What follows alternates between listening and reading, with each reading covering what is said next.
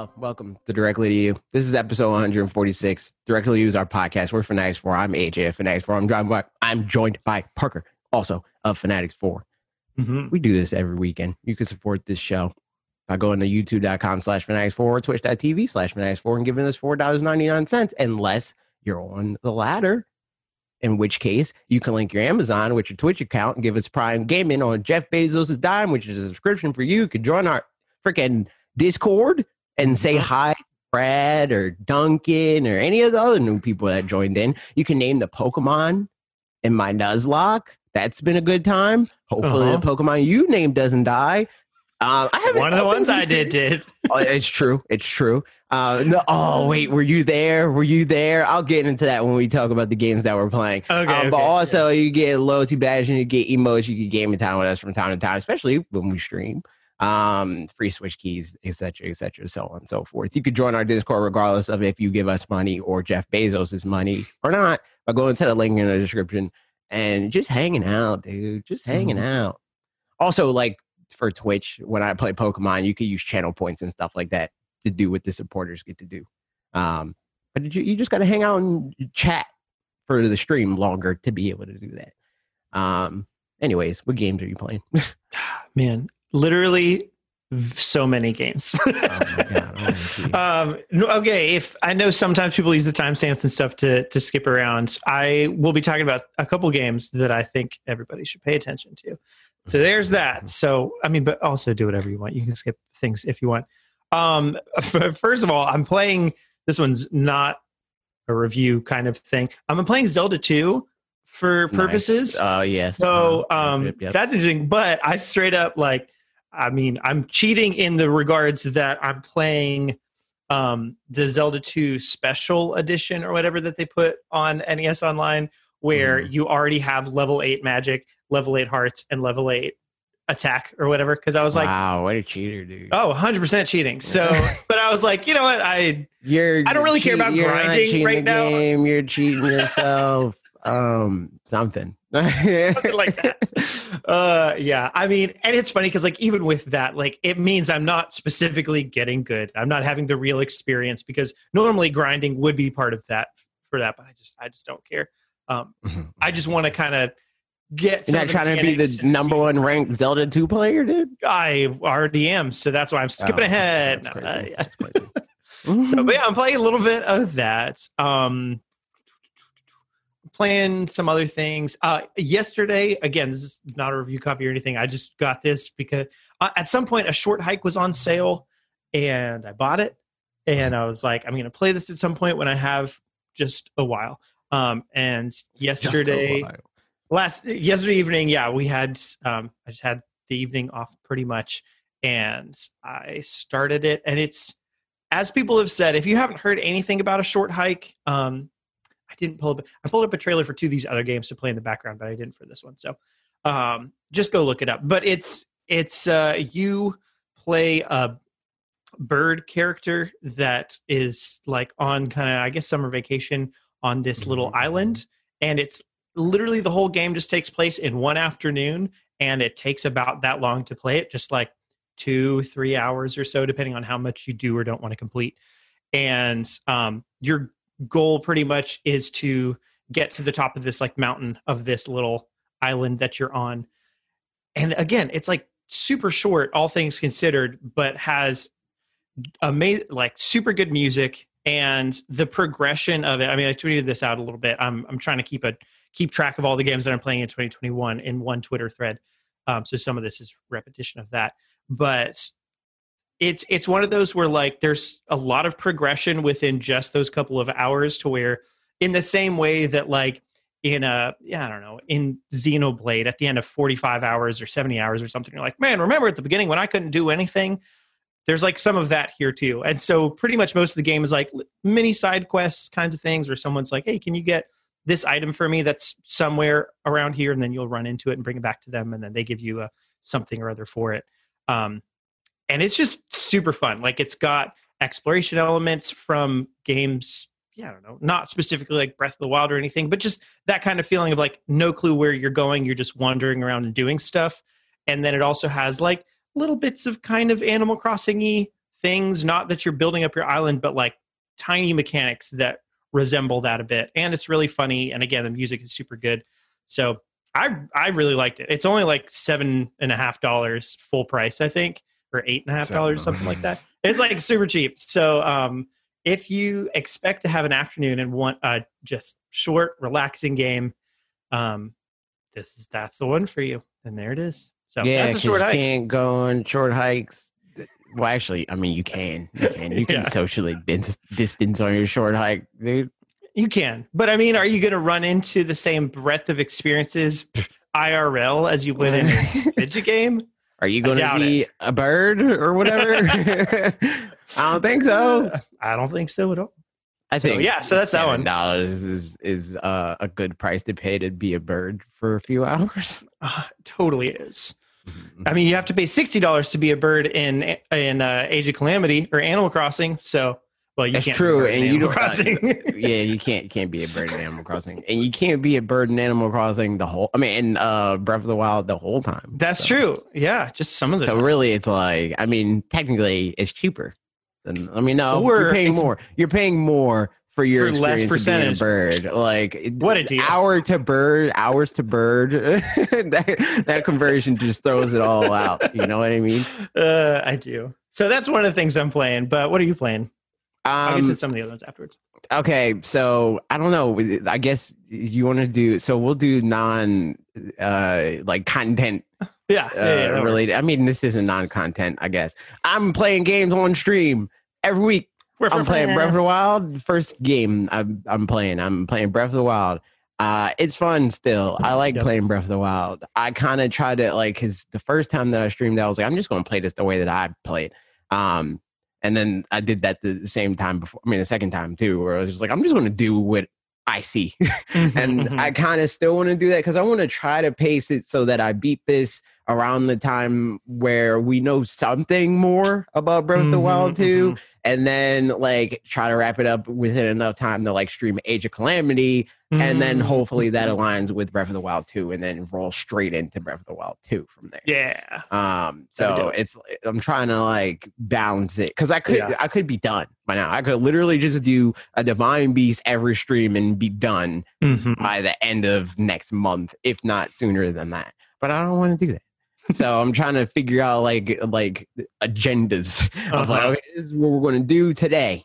We're going to do this many shrines or whatever. And then, so right now I'm in the Zoro's Domain Divine Beast, which I feel like it's still like the pace is too fast right now. Like I would be like, if I just did that, because this would be my second Divine Beast, I could be done and I don't want to be done. So wait, which one did you do first? You did I did Rito. Oh yeah, first. Classic. Because I said classic, but like that's a good one to do first for Rivali's Gale. Yeah, so I can yeet, dude. I'm trying to yeet all over the place. But also last time before that, I got into Lost Woods and I was like in front of the freaking Master Sword. But I only had four. Yeah, I only had 4 hearts because I was yeeting all my spirit orbs into my stamina. But then I yeeted my stamina. That was the other thing. I was like looking for a child because the child's like, yo, there's a statue over here, man. Freaking sell your soul to the statue to trade it for hearts or stamina or whatever. And I'm like, all right. So the child showed me a statue and I yeeted all my stamina into my hearts. And now I have like, I don't know. Was that the demon statue one? Yeah. Trades them out. Yeah. That's the other thing. Kate in the chat. She's been helping me out. She's like my resident backseat gamer. And I'm like, yo, Kate, what do I do? She's the only one that I like consistently trust to be like, help me out, because she's not gonna be like a jerk about it. You know, it's like it is funny. Yeah, I mean, like you said before, people backseat gaming or whatever. Because I was watching you while you were doing some shrine, and there was a puzzle that you were doing that. In my mind, I was like, oh, he could do it this way. And I just didn't say anything. And then he did it a completely different way and it worked. And I was like, and that's why you don't say anything in Breath of the Wild. Because like I mean, it'll just happen the way it happens, and it's fine. And a lot of times, like, I know, like, whenever it's that way, when people in the chat would gravitate to be, even if they're not going to do it like in a jerk way, but like, just do this. That's the way I'm not trying to do it.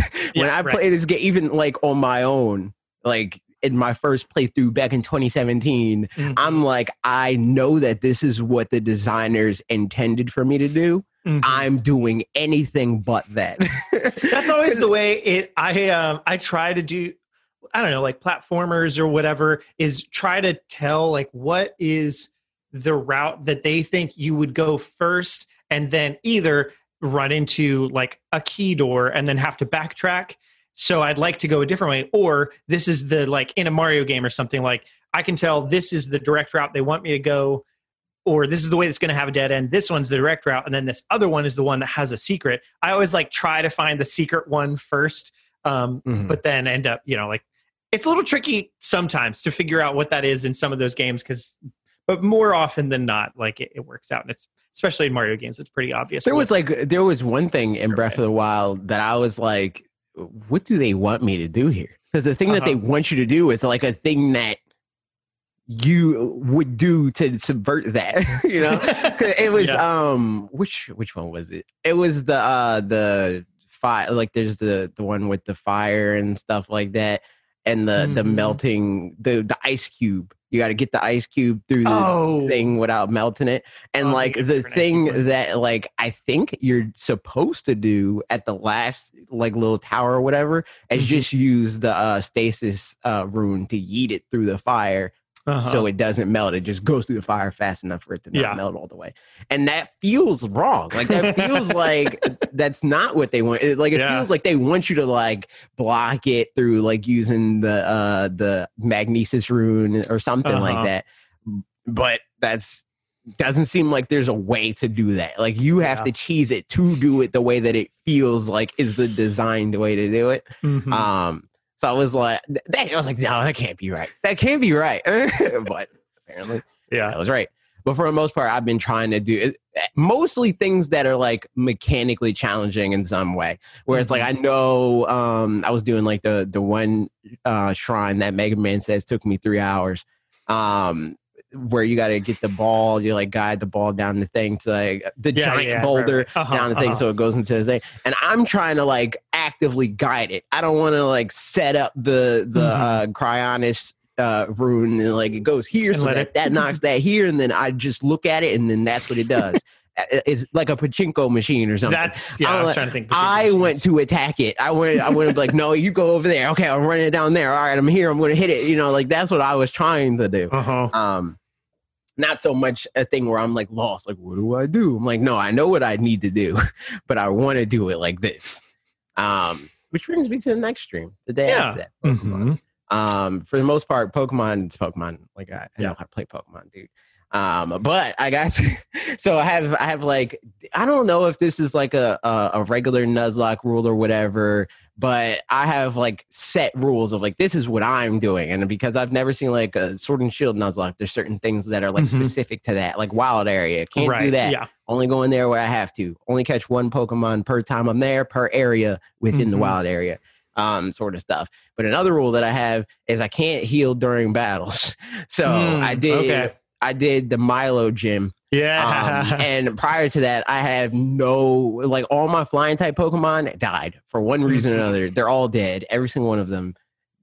Due to you and Mega Man, I have a grass starter. I have a huge grass weakness / general inability to beat grass types.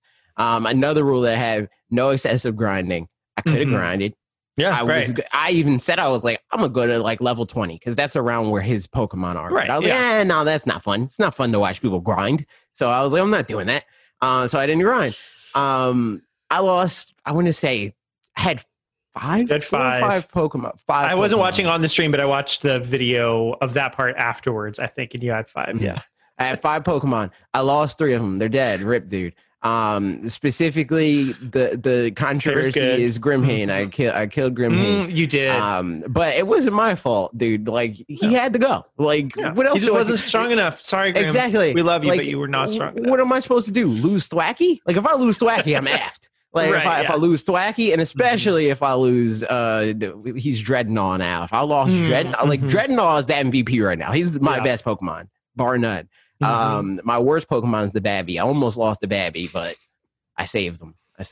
Because chat would have been big mad if I would have let the Babby is in Toxtricity. If I let Toxel die, I would have never recovered from that. He really does suck for so long. Like I was on when you mentioned that, and like I remember playing with him, and it was like just what a bad electric type for so long.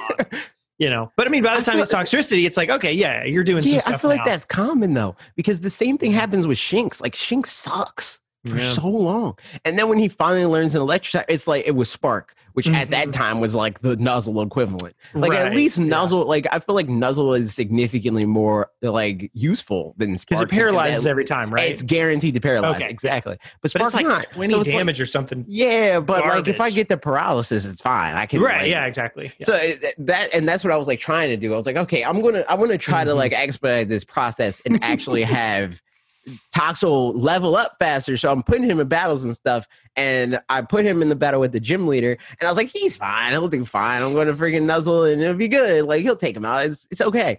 But he almost died. He almost got effed, but he didn't. He's fine. Everything's fine. Toxel lived.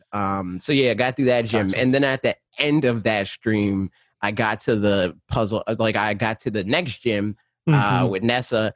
And I was doing the puzzle or whatever, and then I got stuck at the last part because I was like I knew, again, there's another situation like that happens a lot on streams where it's like I'm focused on so many different things that there's a lot of stuff that like to you looks like it's right in front of my face, and it's like, why can't he see that? Blah blah blah. And like in hindsight, I was like, I mean, it was right here.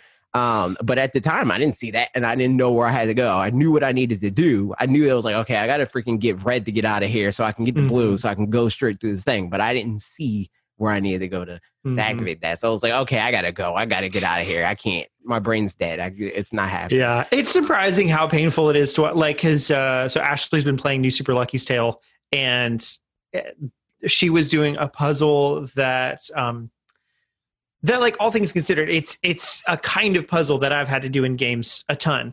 But watching her do it was so painful because like I was trying to not help and like. I mean, not be unhelpful, but just like not, take over or anything like that. But it's hard for some reason to just know what the thing is and then see it not be done. And I wish I could switch that part of my brain to just be off or whatever.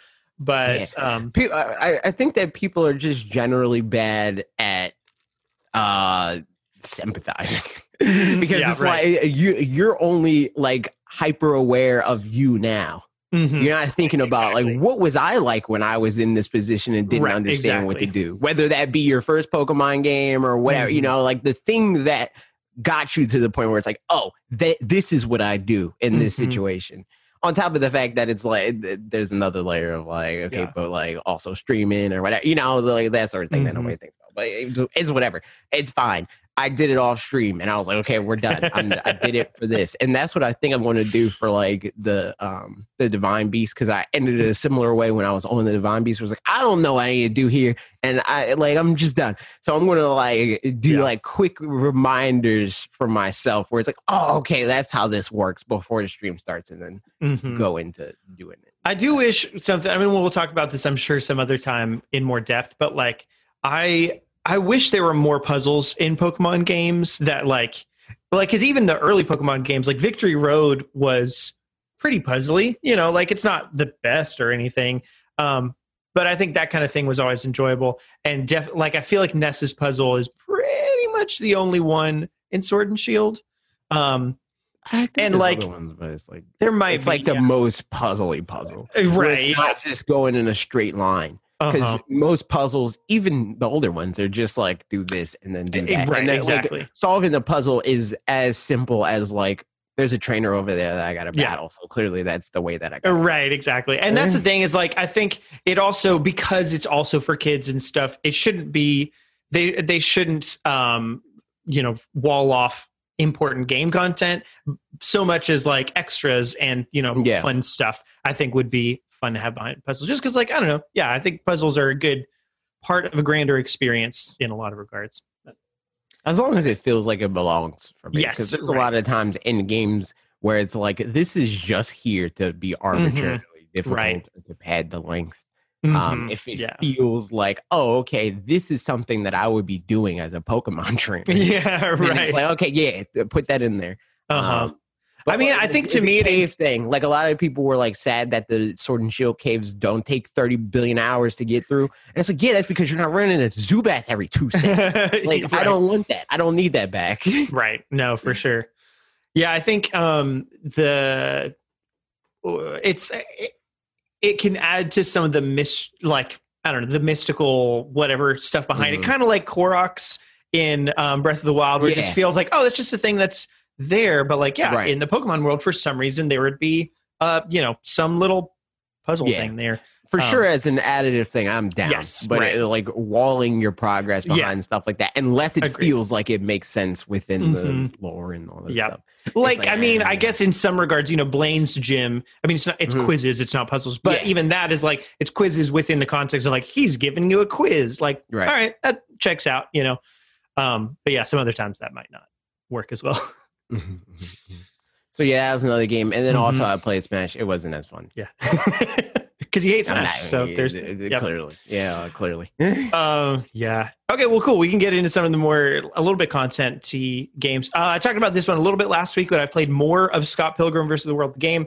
And I wanted to talk about it again because I'm enjoying my time more and more with it. I have things to say about this. I'm curious. Things to say about Scott Pilgrim versus the World, the game. Yes. Tell me more.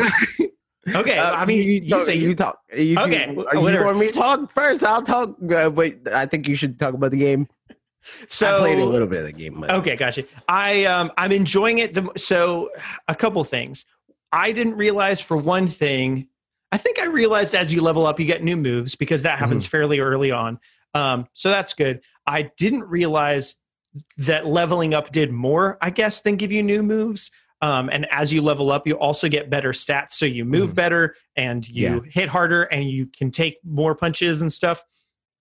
So that's all stuff that I was like, I need to focus more on, or just, knowing that I won't always walk as slowly as you do right at the beginning, for example, is a thing where, like, at first I was like, man, this just feels so slow. But now leveling up feels like, a big deal. And also the way that buying items works is more than just like when you buy items in the game, they'll typically increase your stats as well as just your temporary health and all that kind of stuff.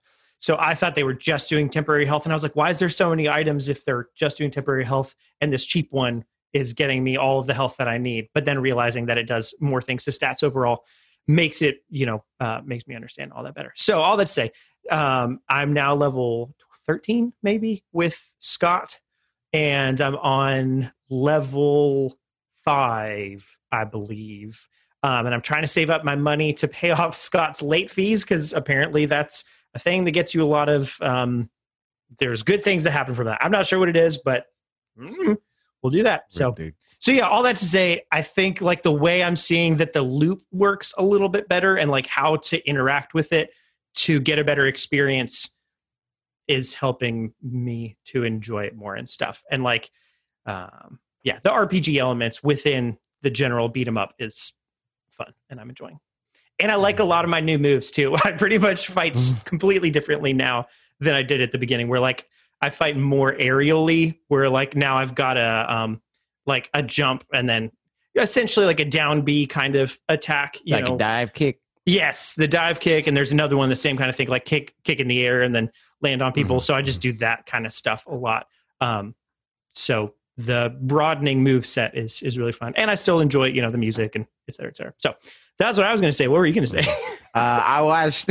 So I never watched this movie ever before. Okay. I watched the movie and I felt I don't get it. And it's like I get it that like me watching it now, it's like the kind of thing where it's like if I watch Dragon Ball now, I would hate it. Not Dragon Ball. Yeah. Dragon Ball Z, I would be like, this is stupid. I don't know, like it's. You mean the Dragon Ball movie from 2009? Of course. Yeah. No, I mean like Dragon Ball Z, like all that crap. Yeah. Like because it's like it gets to a certain. I mean, this isn't related to Scott Pilgrim, right? But like with Dragon Ball Z, it's like, oh, okay, up to Frieza, that all feels like well thought out. Mm-hmm. Even though it was like in hindsight, where it's like, ooh, and he's an alien instead of just a monkey, you know, like that sort of thing. Mm-hmm. It still all felt connected and like intentional. Yeah. But after that, it's like, okay, so this is just Cell. Like, I mean, this is just Frieza again. That's Cell. Okay, Frieza, but he has all the other fighters' DNA. Cool.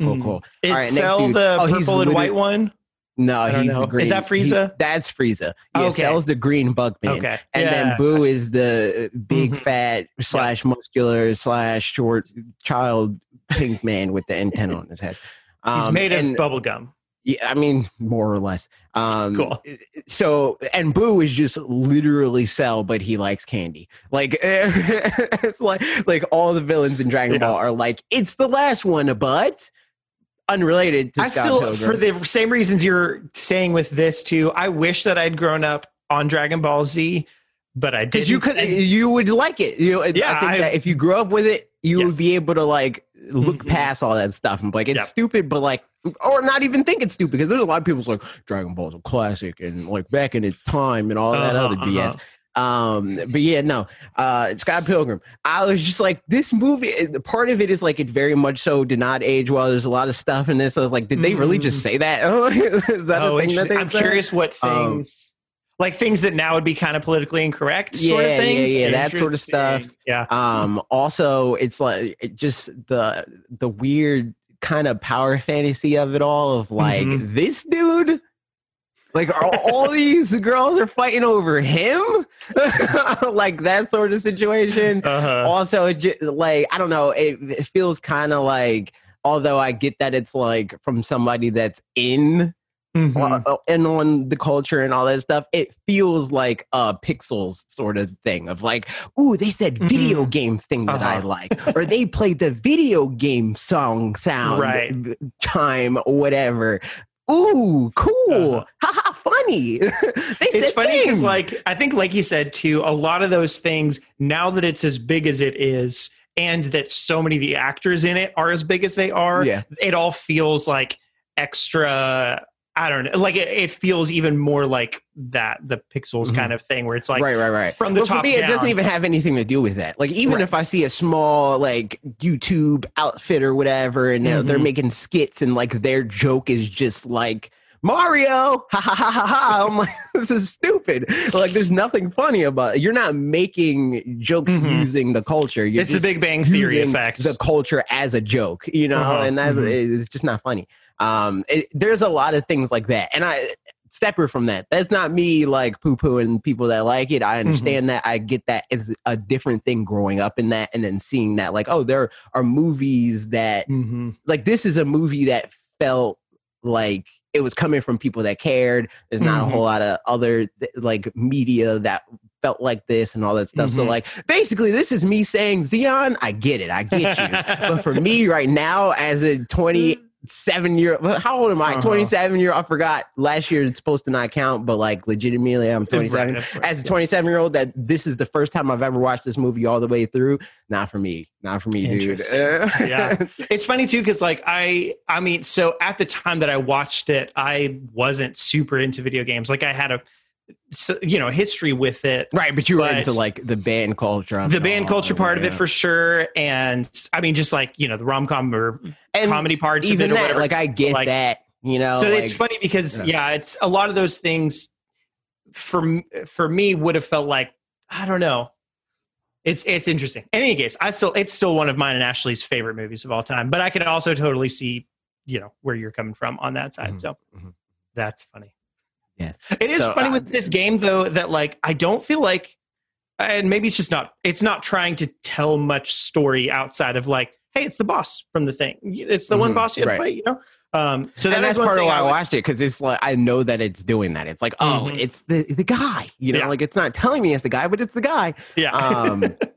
And it's like, so like, because I was like, I want to play the game, but like, I feel like it's just a generic beat 'em up if I just play the game and I don't understand any of the references apart from the same like base level, like it's a Zelda thing references that it makes. And it's like, now there's definitely some of the references in the game that I don't know if they're things from the books that I don't know, or if they're just like things in the store. Like the shops, some of the items will be like, the Clash of Demon Head CD, and that obviously I get because that's a big plot point or whatever. But then they'll have some other CD that's some other band that like maybe that was in the background at some point, but I'm not really sure. Like, so maybe they made that up for the game, or they pulled it from the books, or even from the movie, but it was like super in the background. So I am curious about that kind of thing. But it does, like, outside of the kind of overall trappings of like it is Scott Pilgrim, it doesn't necessarily feel specifically like Scott Pilgrim at the same time, if you know what I mean. So, and maybe that's another layer that I'm missing. The comics, I didn't even look into that. I was just like, all right, let me I have Netflix. It's on Netflix. Let me watch this. Try to understand. I don't. I mean, I do, but I don't. You know what I mean? Yeah. No, we do love that movie, though. I think even outside of any of the referential stuff, I think just the script writing and the characters and the editing, those kind of, like, just the movie part of it, I think we also just enjoy that, which that's also just different strokes for different folks and whatnot. Yeah. Because for me, like, even that part, like the editing, it feels super campy for me. Yeah. I'm fine. So what else are you playing now? So that's one of the things. Cyber Shadow. I'm playing Cyber Shadow. It's dope. I like this game a lot. I completely understand why Yacht Club Games published it. It's not made by Yacht Club Games. Right. But it feels Mechanical like Head that. Studio, something like that? Mechanical something? Something like that. We should probably look that up. Okay. But hold on. So this game very much so feels like Shovel Knight in the way that it's like, oh, okay, so like if this game was made in the like early 90s, this could exist in that time period. And it's like, obviously, like on a technical level, this exact game couldn't, but it's very much so made with the same like sensibilities and like the knowledge that we've learned on games like that since then. It feels very good to play.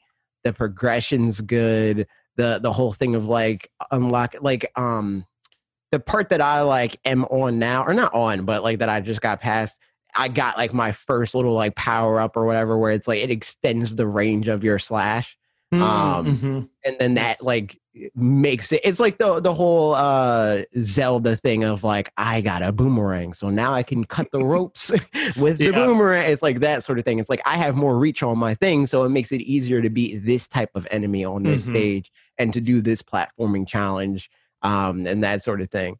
This was something that, I mean, we were talking about it just before, where it's like this is the sort of thing that like I would have streamed if I could have before the game came out. But now that the game's out, it would be very annoying to stream it, because like I'm just trying to figure it out. Like I very much so play these type of games like Shovel Knight and like kind of like fighting games where I'm like labbing stuff. I'm like, what is the range on this? How can I like, what is the most like optimal jump and that sort of situation? I'm not like trying to win with the like, when I'm playing through it, I'm trying to figure out how do I do the thing. So I definitely, I get exactly. Yeah, I get that a lot from like, pretty much I'll try to be figuring out not literally speed strats, but kind of speed strats as I go. So it's like I go a little bit of the way, die, and like technically I could beat a level if I just went slow and steady, but it's not as much fun to do that. So I want to like figure it out how to do it like the more fluid and fun way, but that would be awful to watch. Yeah, exactly. And Yacht Club sent me the last expansion, the King of Cards expansion for Shovel Knight. And I streamed that for a little bit, and like Max was like, "Man, you're really bad at Shovel Knight." It's like, no, I'm just trying to figure it out, dude. Like, I'm playing this game how I would normally play it, where it's like, okay, how does this character move, and like, what are their attacks like, and Max stuff like that. Is so mean. He is, dude. Terrible. So mean, dude. But yeah, like I'm just laughing. I'm still kind of in that phase where I'm like just jumping around saying like, okay, what does this do? I want to like, so I can at the end of my playthrough, I'm doing like the sickest stuff, dude. I'm like, freaking, it's going to be clips. All the clips. It's a dope game though. Yeah. I'm so ready to play more of it. I want more, and you'll hear more in-depth thoughts and more like well thought out review-ish sort of things next time we do like a any games you should play on the eShop sort of thing. Because I can already say like it's a good game if you like games like The Messenger and like, you know, Shovel Knight. Obviously, you'll like this game. I do appreciate with games like this and Shovel Knight and other ones that they're doing things that are very, like you said, would fit on the NES or SNES for other games or whatever, but aren't limited to them in the same ways. Where like it sounds like this is still staying pretty close to it in terms of like all of these pixels could show up on this game screen at once, but probably they wouldn't be this color palette because it wouldn't exist. And it wouldn't have this music, and it probably wouldn't actually be able to run without stuttering a ton or that kind of a thing, you know? And that's the thing. Like, it's kind of like the Mandela effect sort of thing of like, or like Wind Waker HD, where it's like the game always looked like this, right? You know, like Wind Waker, sure, it looks great, but it looks nowhere near as good as Wind Waker HD does. Yep. It's kind of like that. It's like this feels way better than those games do. I've never thought of practice. That. That's funny. Yeah. But that's how it is. Like, it's the sort of thing that people play and they're like, this is how it looked and felt in my head. Right. But like in practice, it's not that. Yeah. Yeah. Going back to like, even playing like Mario 1, there's, I mean, now it's also because it's HD screens and stuff, but like, because it was on CRTs, there's the like screen tearing or whatever on the right-hand side of the screen. That's so painful that it exists, but like, it's just there because it was always there. That was hard coded in or whatever. But you just didn't notice it. That's a different thing, but it is still a nuisance of sorts. Yeah. Nice. Because I haven't played it at all, but yeah, that sounds fun. A lot of games are like designed with those limitations in mind. Like they look better on CRT screens because they were made for that spec. Yep. It's kind of like something that we were talking about. I was talking about this on stream with like, because somebody brought up they don't like how people like are so harsh on games that are older and stuff like that. And it's like, yeah, but like a lot of those games were designed with that in mind, right? Like they were designed to that spec, and at the time they were like, man, this is the best game. It looks so realistic. Yeah. And 5 years later, it looks like garbage. And that's because they tried to be something that at the end of the day, they're not. And it's like, man, it looks so great, rather than just trying to make something that looked and played well, like Wind Waker, like Yoshi's Island. Like, you know, there's so many like timeless examples of games that just tried to make a good game. I mean, at this point, like, I don't know, Breath of the Wild versus probably a number of more like graphically intensive 2077 games. Well, yeah, but I was going to say of like 2017 even, where it's like they look kind of dated now, and it's only been 3 or 4 years. Yeah. No, that's cool though. I haven't played it at all yet, but I've got your copy on there, so maybe I'll try it out at some point. I have been playing some other games. So I've been playing 2 games, one from Devolver Digital, and I'm going to share my screen and play a trailer in the background, test out how this works. Where is the share screen button? Work. Do the thing. There it is. There it is. The screen was showing up in a weird place. Okay. So yeah, we'll see if this works. Here's this in the background. The game's called Olija. I think is how it's pronounced. But you play this... It's like super pixel graphics, but like I don't think this specifically actually wasn't in the game. This is just a trailer bit where it. This is like how they like freaking Mega Man, like the Mega Man box art looks nothing like Mega Man sort of thing. I mean, this is definitely showing this right now. For anybody who's just listening, this looks great and all, but yeah, this is not what the actual game looks like. Is this what the game feels like? Like, is this your headcanon? I mean, yeah, a little bit. Okay, here's what the game actually looks like. There we go. I'll have this playing in the background. So I'm going to mute it for myself. There we go. So it's like pixel art kind of stuff, and it does switch between more like this, you know, like some little cutscenes in pixel art, but then most of it you're playing as a guy who's jumping around. Sorry, I'm getting distracted by looking at that, so I'm just not going to. You're playing as a guy who's at some point pretty early on, you get a harpoon that you're able to throw it and then like dash to it kind of thing. And that ends up being a mechanic throughout the whole game. And the atmosphere, okay, here's the harpoon there on screen. Ta-da. I thought he was Eraserhead from. He looks so much like Eraserhead from My Hero Academia. I thought the same thing. But the whole time you're in this like kind of underworldy, really eerie kind of place, and you're trying to find these 3 keys to open a door to like come out of this underworld area is kind of the whole premise. It's not a super long game. Like it probably took me probably 5 hours or so to complete. And I didn't 100% it, but like I got a decent amount of secrets. And I was wondering at first if it was a Metroidvania, and it's not. But there's a couple areas that you can go back to a little bit. But all in all, I just thought the combat's really fun. I think the chucking the harpoon and all that is works out really well. And the music is really good, and the atmosphere especially is just like super consistent. And even though the story's not super deep, like most of the time you're trying to save this girl, I guess, and get all of you and all your people out of this underworld that you were on a boat with. But you always know where you want to go and what you want to do, and it's fun. So there's some thoughts on that. I very much enjoyed it. I would highly recommend it to anybody that likes kind of like action games. How much is it? $15. Nice. I do declare. So for me, I would definitely say that it would be worth that for me. Obviously, I got a review code, so I that's different. But no, I'd pay $15 for it for sure. Yeah, I enjoyed it a lot. $15 isn't bad. Nope. But yeah, it's a Devolver Digital game, and all their games are pretty consistently good. I still have not. I think the closest game that I've gotten from Devolver Digital, I was like, this game's is what is that game called? The Banana Game. My friend Pedro. I was very meh on that game. But that's not to say which is sad because that one looks cool. Yeah, it looks so sick. I was like so ready for that game, but it didn't click for me. No. So, but yeah, Aaliyah is very enjoyable. I gotta check out the freaking John Wick game too. I don't know if that's good. I think I got a code for that. For the John Wick game. Coming to Switch? It's already out on Switch, I think. Oh. I had a code for that a while. There were so many games that came out just this week, like the last week of January. Because when I was looking to make and maybe it's just that there's so many games coming all the time and I just don't look at the eShop all the time. But when I was making my February games video, there were just so many games. I was like, man, I wish this came out like 3 days later so I could talk about it in this video. And I probably could have been like also coming out the week before that, but I didn't. So, but one of the games that I did talk about in that one, and I'm going to do this again, share my screen. Okay, so this is a game called Glyph. This comes out on Monday, I believe. Is that right?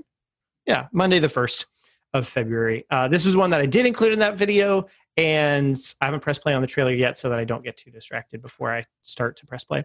It's a 3D platformer that I've talked about Wonderling a couple of times on here, and this is different in mechanics by a long shot to that, but similar in some regards to me because it's like not. You pretty much get most of your mechanics right at the beginning of the game. Like I haven't finished this one, but it's one of those that like I'll probably play a lot while I'm watching other stuff because it's like fun to do, but it's not like there's a whole lot of story or anything. It's just, a platformer. But getting the collectibles is pretty challenging. And like it's a low barrier of entry, but like high learning curve as far as like getting good at it. So you play this little, like mechanical sphere ball thing that is like kind of a scarab sort of insecty thing. So you kind of combine jumping, like you can double jump and like smash on the ground, which boosts you back up and fly a little bit. And then that's pretty much your whole move set and using that and different stuff in the world mechanics to, get around various different places and try to collect items. Like it says on the screen, collect. Yeah, I can see how this is like kind of like the Spider-Man sort of movement or whatever, where it's like in the beginning of the game, it's like you don't look anything like how Spider-Man is, but you start to understand, like, okay, I press that, and then that goes into that, and that, you know, it flows better as you get better, not so much directly by like abilities that you get or whatever. Exactly. Yeah. So that's definitely it, is like getting better at it, and you unlock more levels and stuff like that. I think this is a boss that I haven't gotten to or anything yet, but definitely that's a big part of it, is just like learning how to kind of put those things together in the exact timing. It feels a lot like getting the Mario hat throw down. Yeah. Yep. In terms of, that's like another good example of you know, it's not particularly hard to do it, but it takes a while to kind of really, you know, master the timing and all that stuff. So that's something that I'm working on now. There's a couple levels that I've gotten all the there's a couple levels that are timed levels, where it's like you get, the faster you do the level, the more gems you get, and the like lowest level or the lowest time you can do pretty much by doing what we were saying before, where like, you know, slow and steady, just one platform at a time. But then the fastest times you have to like, it's a Sonic kind of thing, because you have to use your momentum and like really string it all together. And figuring out the ways that you can do that in different environments is challenging, but fun.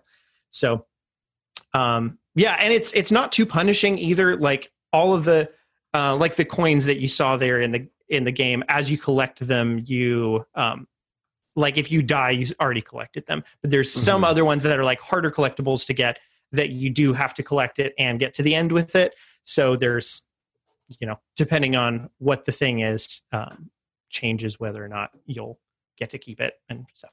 So again, very much like Sonic in the momentum kinds of things. And that's all the games we're playing. But speaking of Sonic, I saw it from the second you said Sonic the first time. It was good, because I had already like in playing it, I was like, this is kind of like Sonic in the momentum kind of thing, which does make me think, I wonder if I would like Sonic more than I just haven't given it a whole lot of chance. Have you never tried Sonic at all? No, a little bit. Like, have you tried really Sonic Mania? A little bit. Nope, haven't tried Sonic Mania.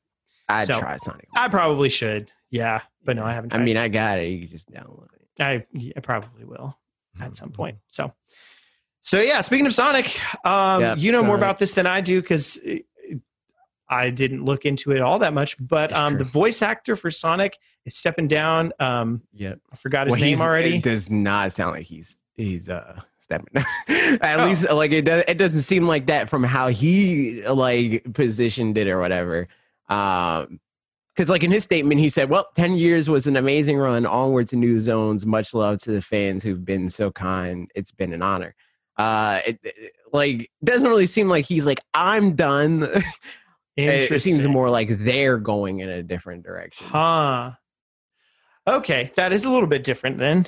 So, which was like kind of to break down the fourth wall a little bit, which is why I was like, I don't know, maybe we should talk about this because it seems like they're trying to go in a different place for Sonic, and I'm sure he's still gonna be like, yeah, I'm Sonic, you know, like freaking, but I mean, especially like because like, I don't know, that seems like a pretty not easy gig in that it's like easy to do it, but in terms of like, you know, whenever there's a Sonic game, it's a reliable gig on his side, so that he wouldn't have he's been doing it for 10 years. I mean, like Charles Martinet doing Mario stuff, it's like, you know, there's been like a lot of Sonics, like freaking White. That's the only one that I could think of by name. But there's been more than that. What do you think this implies then in that case? I think that they're going to reboot Sonic. I mean, we kind of know that they're doing it for sure. As far as like, there's a Netflix series that they confirmed that's coming out next year. There's supposed to be multiple games that are coming out. At least one more movie for sure. 30th anniversary. Yeah, at least. Well, the movie's different, which the movie is another interesting wrinkle, right? Like maybe they're trying to consolidate. Maybe they want to get Ben Schwartz in there. Schwartz on everything. I mean, at the Capitol for that. Sorry, Roger Craig Smith, but like, I'd be so down for that because Ben Schwartz is the best. Dude, I wonder if he would do it, or if they like if they have to pay him what they have to pay him for the movie. You know, I mean, I don't know if Sega's like Paramount is paying them. Right. I don't know how the breakdown for that To be honest, I could see it be like a prestige, like, because again, it's probably not that much work for the individual things for Ben Schwartz, you know, like where it wouldn't.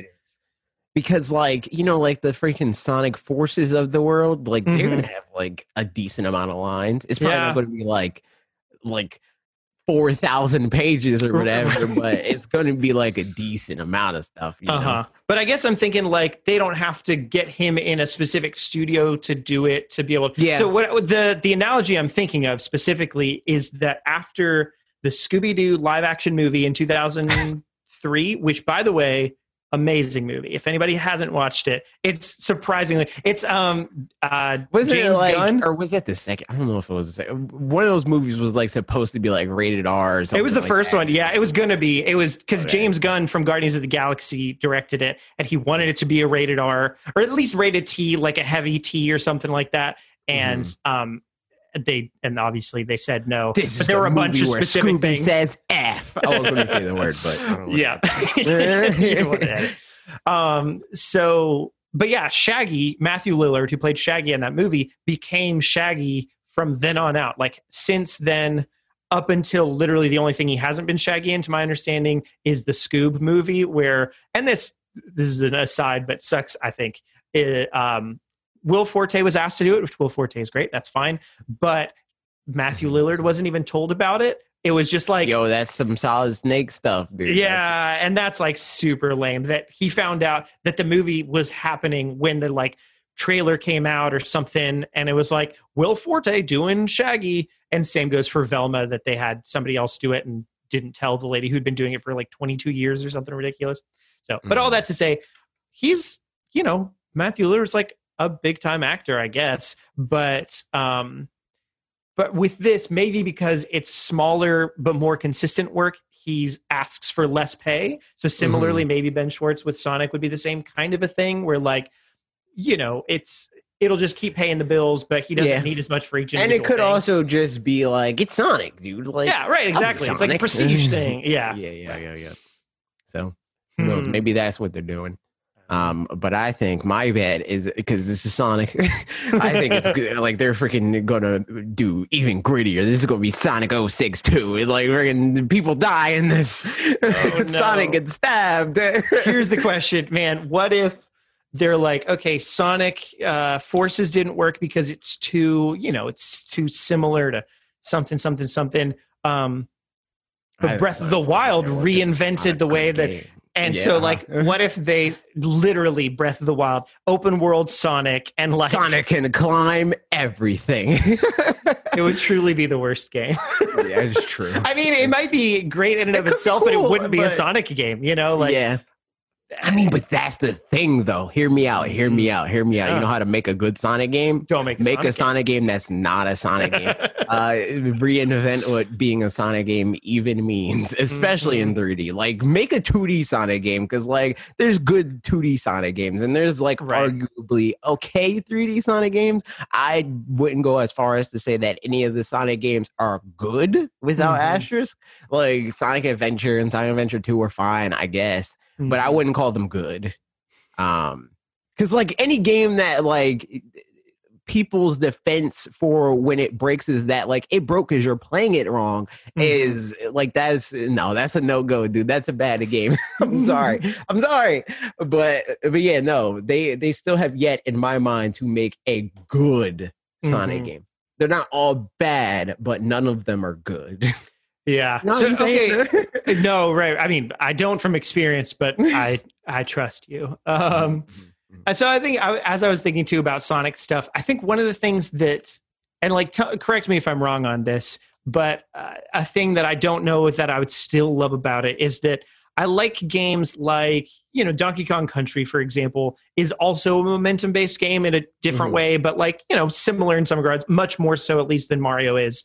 And but it's typically more like momentum sections, whereas I think Sonic still feels like, ideally, you know, to be rewarded with speed, it's momentum for learning the whole level. I'd say all of it is either momentum or chances to gain that momentum. Whereas Donkey Kong, there are like sections that are more of like reprieves. Yeah, right, exactly. And I enjoy that because it means that like I don't know, I like the checkpoint kind of thing because then I can learn this one section but not have to do the whole thing perfectly for it to feel good. Because that's the thing is like if it feels like if you play Sonic wrong, yes, you'll get to the end of the level, but it doesn't necessarily feel good, at least like in my experience. Yeah.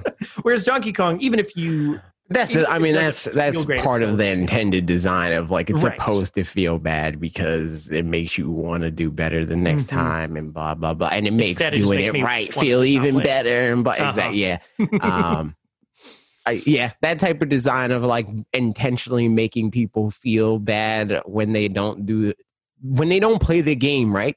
It's bad design, IMO, but you know. Yep. So what do you expect from Sega in terms of Sonic then? Considering all I think they are trying to figure out 3D Sonic. I still think even Sega knows that they have yet to do that.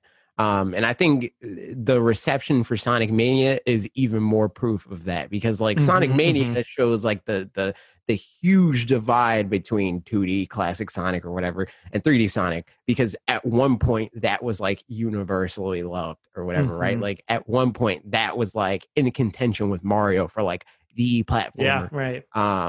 But 3D Sonic never really was, you know, like 3D Sonic with Adventure 1 and 2 felt like that for a brief second of like this game's dope because it's like a little bit after like Mario 64 came out, and like in the same way that when you look at like Super Mario World and then you look at Sonic 2 or whatever, right? It's like, oh my god, like this game feels like a not a full generational leap, but a noticeable like gain on what they tried to do a short while ago. Yeah. So in that regard, I think 3D Sonic had its like 15 seconds of fame, but Sonic had 2D Sonic had a long time of like, this is dope, and even had multiple games past that. They're like, this is still good. Sonic CD is still good. You know, like the handheld Sonic games that are 2D are still good. But there's no 3D Sonic game that has stood the test of time, and I think they want to have games that feel like that. You know, it is tricky, I think, because in the time of Celeste, for example, that feels completely anti to Sonic in some regards, just because, like, I mean, you memorize sections, but it is like it's one of the, you know, the pinnacle platformers or 2D platformers, and it's all so truncated by little individual hard sections. Whereas Sonic, I think, especially thrived in its early days in an arcade era where people would play stuff over and over anyway. So like if you were playing Sonic over and over and you were playing Mario over and over, by the end, you'd probably have maybe a better experience with Sonic because you'd be memorizing it and feel rewarded. Whereas with Mario, I'll obviously get that as well, but there wouldn't be the gap between the beginning and the end of like, it felt good from the beginning, so it doesn't feel as much better or something like that at the end. Whereas nowadays, I just don't think people play games that way as much anymore. So yeah, I think that the thing that's funny is like Smash Brothers kind of gets those characters right in that way, because fighting Mario, for the most part, if you're not playing online, I mean, even if you are playing online, is a lot more reaction based. It's like you see him do that and you could punish whatever he's doing, or you can anticipate blah blah blah. Sonic is all anticipation. Sonic is like, I have to catch you coming here because you're too fast to react to. And that's what it is. Like, okay, I lost that first stock, but I understand you now, so I'm going to fight you based off of me losing my first stock to your crap. Whereas Mario is like, I can fight him based off of what he's doing in the moment. Mario, platforming wise, is like, I can clear this challenge because I see it coming at me. It's not like beating it in hindsight. Yeah. So I don't know if Sega knows 100% what they're doing with Sonic, but they definitely don't know what's going on with Bayonetta either, because apparently... Okay, so I hate this. I hate this conversation so much. And that was another thing before that, where I was like, yeah, like, there's not really much to say. No, I know. Reading this article too, it's like, I have a hope for what this specifically means, and if so, then it was the right thing to say. But otherwise, it's just such a non-thing. You know what I mean? We're like, yeah, because I mean, okay, so let's fill the people in. Okay, go. Kamiya, This man said basically, yo, forget Bayonetta 3 exists. Forget that it ever was announced, because when it gets shown to the world, it'll be so much more exciting. I wonder if there's somebody that said to not do that exact thing. Freaking string people along and say, hey, here's this game that's coming out in the future at some point in time. Get excited. It's so dumb. This is another thing I was talking about on stream, kind of in tandem with the conversation about games in retrospect and whether we should treat games differently because they didn't age as well or whatever, right? The hype cycle in relation to Cyberpunk and all that stuff. And I was saying there's no positive to hype. There's none. There's no positive to hype that doesn't also exist if you just announce the game when it's done. So here's my only thought on that. I think the only positive is to the platform, not to the game specifically. Yeah. Because it benefited the Switch in the first year to know all these games in 2017, but it didn't necessarily. See, but that's the thing, right? Yeah. That's the thing, though. When I say that, I'm not saying don't announce games before they come out. I'm saying don't announce games before they're playable and they're games that exist. Because that helps nothing. That helps zero. Breath of the Wild and Mario Odyssey were more than, and those games were both at the very least playable, if not completely finished by the time it was Switch time. I think there's a reasonable amount of time that's there's a medium long that can exist that's helpful, but as soon as you start getting out of that, then I think it ends up being bad. At most, announce a game when it's 8 months away. At most. I mean, honestly, Smash was probably that was the ideal, huge game release, and that was 9 months or so, something like that, because it was March to December. So I'll say Smash was even too long. Because more often than not, when they re-showed the game again, people were annoyed by it. Because okay, we know it's Smash. Smash is Smash. Just release it. Yeah. I don't think there's any benefit for long hype cycles. So here's the comments that he said specifically, which is why I feel again, this quote could mean one of two opposite ends of the same thing, or whatever. He said, when asked about seeing Bayonetta 3 at some point in 2021, because, he had told fans that he hopes to share more on the title in 2021, and it seems like nothing set in stone yet. Here's what Kamiya had to say about when asked about the potential of 2021 update. It's really not our position to say, but it's January. We've got to have something come out, right? I guess it's safe to expect that something will come out. There's still a lot of the year left, is what I'm saying. And then continues on to say, I understand that it's driving the fans crazy. In light of that, my suggestion would be that maybe we should all reset and forget about Bayonetta 3. Then when something finally does happen, it'll be a nice surprise, won't it? So in my mind, this means he's saying this from a position of one of two things. Either of the two extremes. It could either be games relatively close or it's nowhere near coming. And the relatively close bit, it goes to your point of the hype cycle hurting, because at this point, if the game was announced next week, then everybody would be like, finally, okay, we're finally seeing it. And we've talked about that kind of thing before, where there's a lot of announcements that especially when we know about them and they're spoiled or whatever, it feels like a finally oh my god, this is so hype, blah blah blah. So I think him doing this, he's at minimum, I mean, either direction, he'd like there to be more hype when it actually gets announced, not people feel like, oh, finally. But whether it's coming out, or it's being announced next month or next year, he'd like people to forget about it so that it can be, an exciting thing. But hopefully for his sake and everything else. I will say, I doubt that it's Kamiya's fault. Yeah, This is probably a Nintendo thing of yo, let's announce Bayonetta 3. Because again, at the time, it's Bayonetta 1 and 2 are coming out, blah, blah. But I don't feel like Bayonetta was in the only game that I'll say, okay, that being announced so far in advance, and also I'm sure they didn't think that it was as far in advance as it was. But the one that I'm like, okay, yeah, that makes sense is Metroid Prime 100%. Because like if they didn't announce that, they were going to get a negative reaction for something that like was pretty cool otherwise. Yeah, you know? Right. Where it's like, we just like our last Metroid game was Federation Force, and now we're getting a port of the like or a remake or whatever. Instead of Metroid Prime 4 or whatever, like a big new Metroid game. In that case, sure, I guess. But even then, it's like I think that's not beneficial to us. That just makes people feel good in the moment, and it stops Nintendo from getting heat. Yeah. But I don't. And I was going to say, like, on some level, it helps us, specifically us, you know, like content creators and stuff, when games are announced that far in the future. But us, meaning me and you, Parker and AJ, it doesn't. Yeah. Like, it helps us more if games don't even exist yet. Because then we can, like, yo, you know, it'd be cool. This would be cool. Right.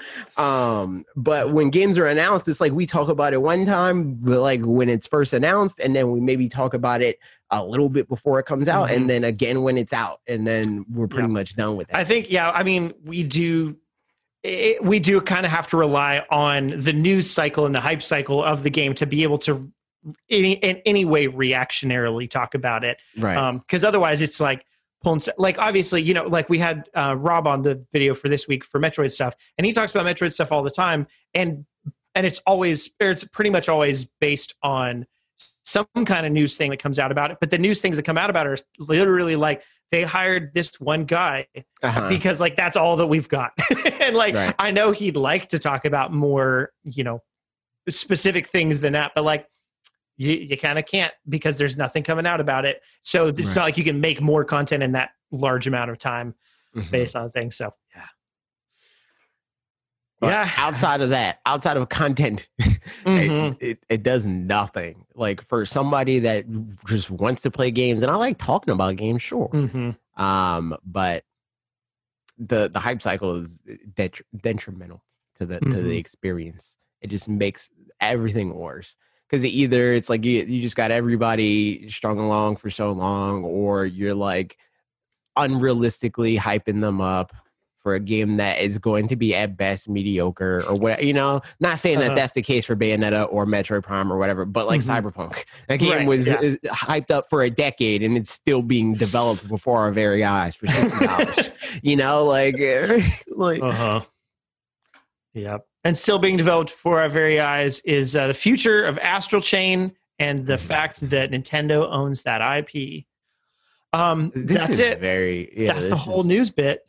This is weird. I wonder if this is a thing where Nintendo's like, Astral Chain, we see a future in this. Give us the IP. We want it. Because it was like supposedly partially owned by, it was like co-owned by Platinum and Nintendo, and now it's wholly owned by Nintendo. So I wonder if Nintendo was like, okay, we want this, or if it was like some sort of like bargaining chip of like, okay, fine, you can have Wonderful 101, but give us Astral Chain or whatever, you know? Like, yeah, because I mean, Wonderful 101 came out after that, so yeah, that's that. Or I mean, just like maybe it was a clause of some sort where like, if it sells over this amount, then we'll buy you out of this IP, or if it doesn't, then you get to, you know, we'll keep it as it is, or something weird. But yeah, it definitely seems like, for whatever it's worth, Nintendo was happy with the reception to the IP and the game, I guess specifically sales-wise, or the potential that it could be in the future or something, and decided to buy it after the fact. Because yeah, it definitely seems like, to what we understood, that Platinum owns at least half, part of it, whatever, prior to this news, and it's no longer the case. Yeah, so I mean, here's the specific quotes. One of 2019's standout Switch games, Astral Chain, was a bold and exciting new release from Platinum Games, directed by Takahashi Taura. The game sold above expectations and showed fans that the studio's relationship with Nintendo was as strong as ever. And the game was, after all, co-owned by both parties. We say was because Platinum Games has confirmed that the Astral Chain IP now belongs solely to Nintendo. Earlier this year, fans had noticed that the game's copyright notice had been tweaked on the studio's website, with Platinum Games' name being removed altogether. Speaking of VGC, studio head Atsushi Inaba has confirmed that the change is no mistake, as it looks or it's as it looks. It's as it's written on the website. Astral Chain is their IP, and as such, there are limitations on how much we feel we should talk about. Yep. So the other possibility is that Nintendo wants to do something broader with Astral Chain that's not just like Astral Chain 2, but use them as characters elsewhere. And you know like what I mean? Yeah, like in another fully game. different kind of game that's not a Platinum Games developed title. Or Yeah. So, I mean, that's possible. Like Astral Chain, freaking puzzle first-person shooter. I mean, yeah, maybe. I mean, yeah, that's or a like multiplayer shooter or something like that. That wouldn't be.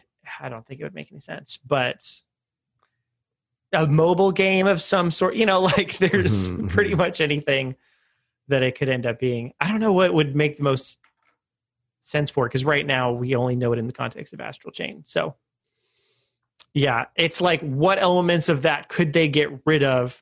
Card game, that's what it is. It's a trading card game, and you capture, collect legions and stuff. I don't know. Yeah, I play. I mean, people know. To some degree, I played Astral Chain for. I don't know. I probably got about halfway through it or so, and then stopped and gave it back to Mitch because it was his copy. And I feel all right about it. I think I didn't love. The game's dumb. Big There were bits that I really enjoyed, and then there were bits that I just really didn't care much for. I didn't love the detective stuff just because that's not my thing in general. Like, so I think that detracted a lot for me. But I liked the action bits. You know, that was fun. So, yeah, it was game dumb. It was a fun time, and so was Nintendo's Holiday 2020, for which we will be finding out the financial results in just a couple days. On Monday, February 1st, we'll be getting the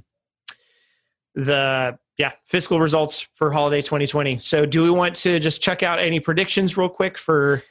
Yeah, I'm trying to find 2019. Yeah, I don't know. You can find that here. I'll pull up real quick and I'll share my screen on this. The standings right now. Let's see, where is that? Dedicated video game sales unit. Okay, I'm gonna share my screen. So this is where we're at right now. Share. It did it. So the Nintendo Switch has sold 68.3 million units. Within the game, that's not the thing I meant to click on. Top selling titles, so 68 million units, and then Mario Kart 8 is at 28 million, and a bunch of other ones are over 20 million. Not a bunch, just two more so far.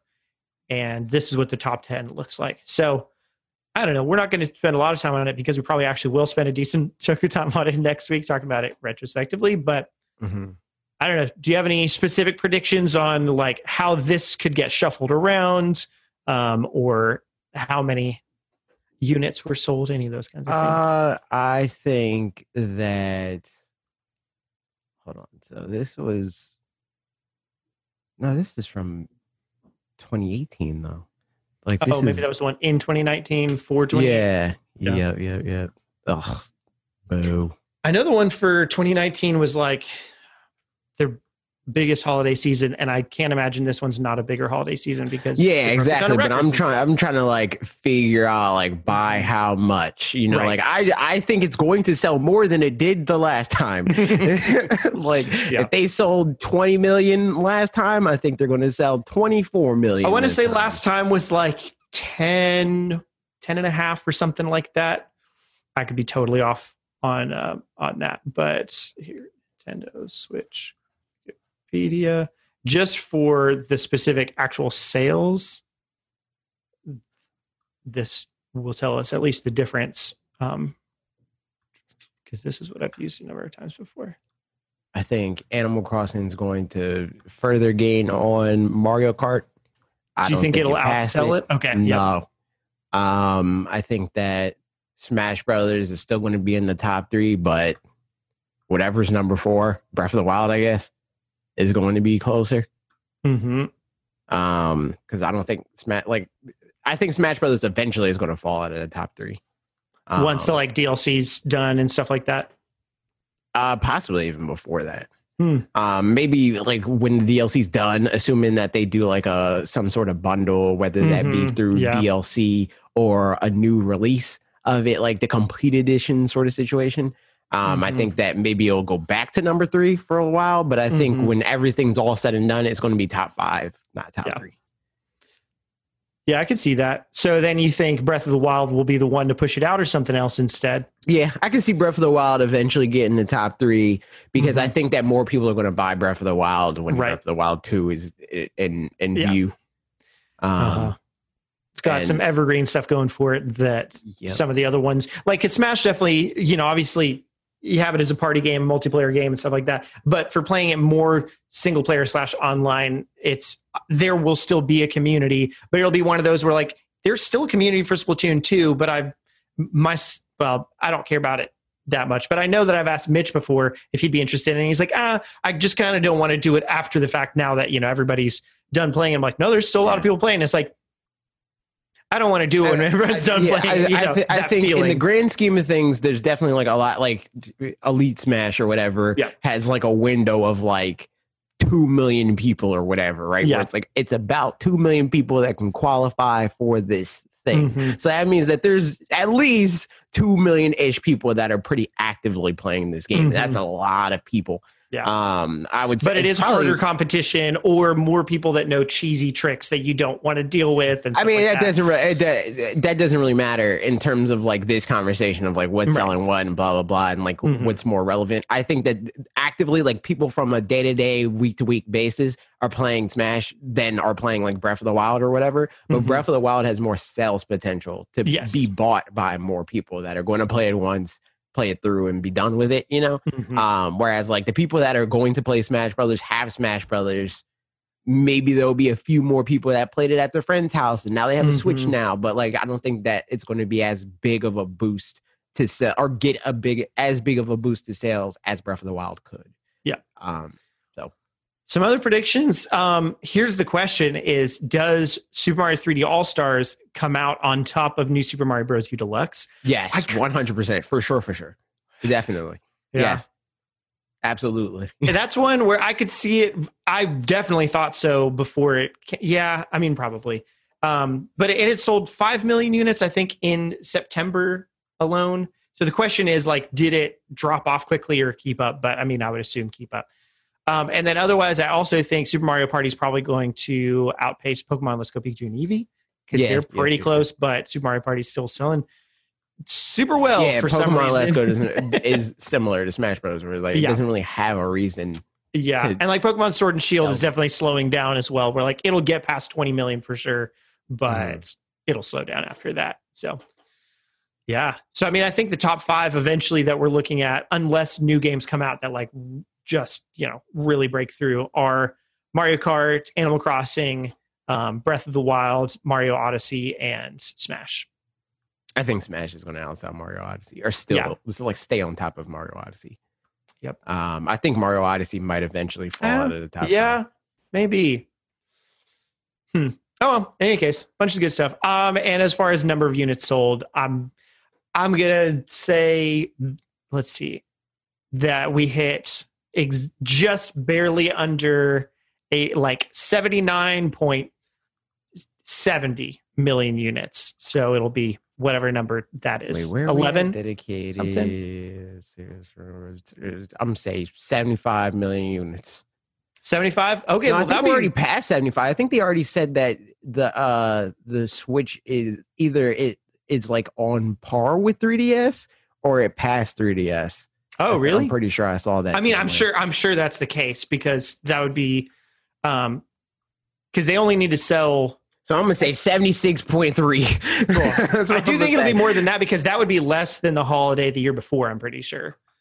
All right, I'm saying, wait, how many did it sell last holiday? It's in the 10-ish range, I think.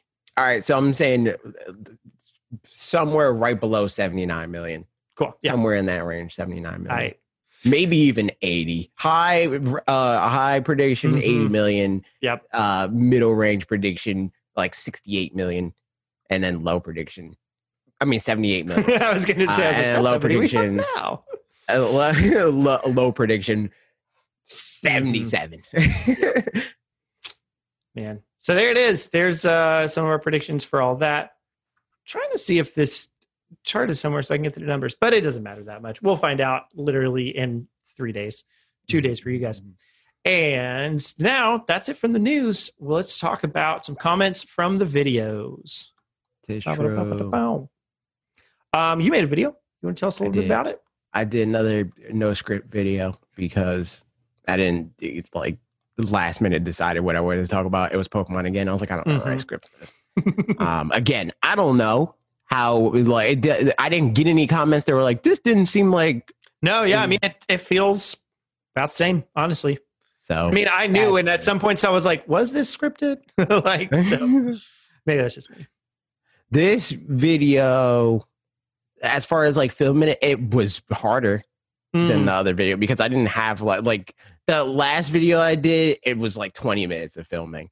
And this video was like 40 minutes of filming, which all things considered is still a lot less time spent. Very true. Writing a video takes me, like all things considered, writing a video and filming that is like, that's at least 8 hours.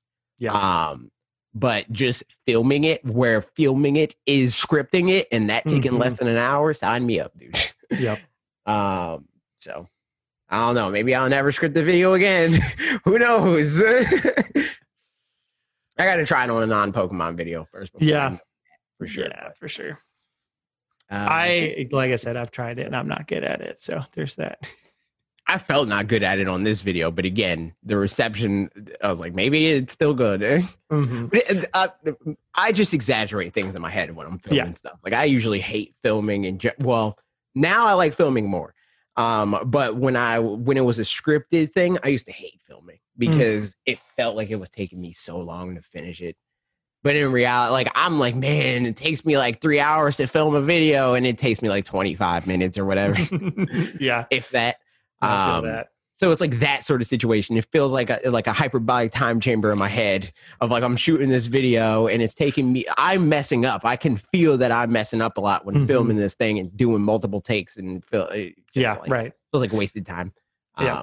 No, multiple takes. That's always a weird thing. I'm also sorry to anybody who like never made videos, but here's some info anyway about all of it. Yeah, definitely. Like I'll say something like, "Man, I feel like I tried to say that like 20 times," and I'll go back and it was like 4, and I'm like, how did that exactly takes up this much of the timeline? Like that's not that much, but it felt like I was doing it for. I remember saying this line 20 more times than this. Like.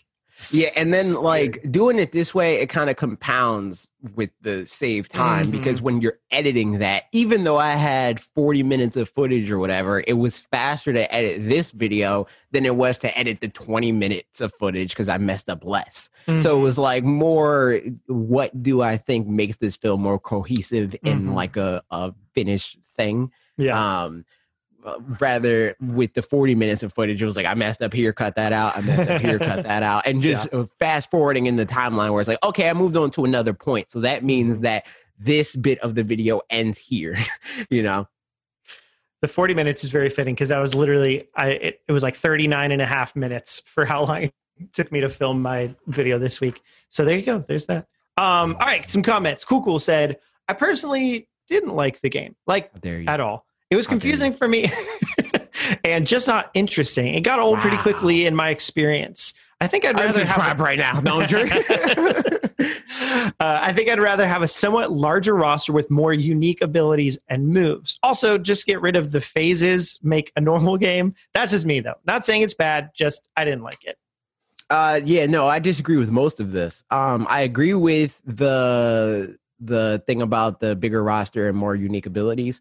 I think the phases is a really cool part of the game, and it adds to like the strategy of it all because it's like once you're like in the part of like your ability to play the game of like strategizing while you're playing, which I feel like is like that's when you unlocked your brain in a fighting game, right? Because a lot of times when people are newer to fighting, it's like I'm just going to mash, and then whatever happens. But when you get to the point where you're like playing the game, it's like, okay, being in this phase would not help me get to my goal, like in the moment. I think that that's a really cool part of Pokken specifically, where it's like, there's times where it's like, oh man, I got to figure out how this person fights more, or I got to like buy time and get my abilities. I mean, like my specials and my gauges and stuff like that filled out. So I want to be in the field phase.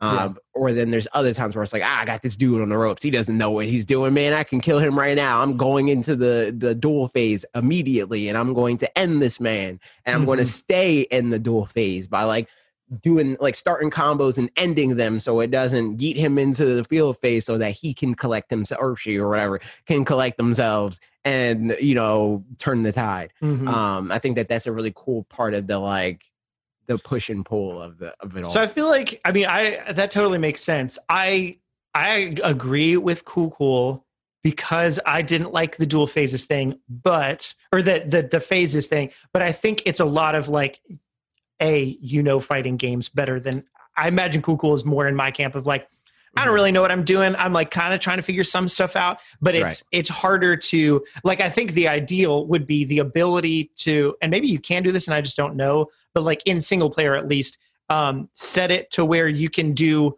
field phase only, dual phase only, or it defaults to both, but you could, switch it to be one or the other if you want, because then I think the switching phases makes it to where people who are bad at it just feel punished both ways. Yeah, exactly. You just feel, because you're like, okay, I'm kind of getting the hang of this, and then a switching, you're like, nah, I don't know what I'm doing at all. So that's how I feel in that kind of situation. But I think it does help increase the ceiling so that there's, it is more competitive in that regard because there's more options, and it feels very similar to what you like about Pokemon Trainer, and that can it like differentiates the game more, because like if it like the coolest thing to me about Pokken is that it's not Pokemon Tekken. I feel like that's the thing when people say they wanted to be just 2D, like it's like I just wanted to be Pokemon Tekken, and it's like, right, yeah. I mean, I think I would prefer if it were only one or the other. Probably I'd want it to be just the field phase, even though I feel like I was worse at that one the little bit that I played of it. It at least felt more, in universe and stuff to be like in a little arena instead of just like side by side kind of thing. But I mean, I definitely get so cool. It's like the phases and like, I get that. I understand. Like if you don't get the game, it's like the phases is just an added layer that makes you feel worse about not understanding what's happening. I completely understand that. But I think that would just strip the game of like what makes it special. Because like once you do, like each individual part of that is kind of frail, like there's not a whole lot there to like the dual phase and the field phase apart from each other, because it's like the dual phase is like, it's sort of like a Tekken, it's kind of like that, and the field phase is like, it's kind of like a Naruto, like like an arena fighter sort of situation, but neither one of them has a lot of depth to those corresponding phases independent of each other, because they're meant to be intertwined and they're meant to be switching back and forth and doing all that stuff. So I think that like it could be cool if they did like a mode, where it's like how Smash Brothers, like you can have it with items or without items, or special Smash when you have curry and the rabbit ears and like all that stuff. If they did that sort of thing where it's like all field phase, that I would be down for that. But if the game actively removed a huge part of the mechanics of the game, I think that would make for a worse thing. Like I would prefer for them to add and not subtract. But especially for the like higher levels of play and stuff. I think the only thing I think adding the options would add something for the kind of base level player that isn't a fighting game player but just wants to play, Pokemon fighting game kind of thing.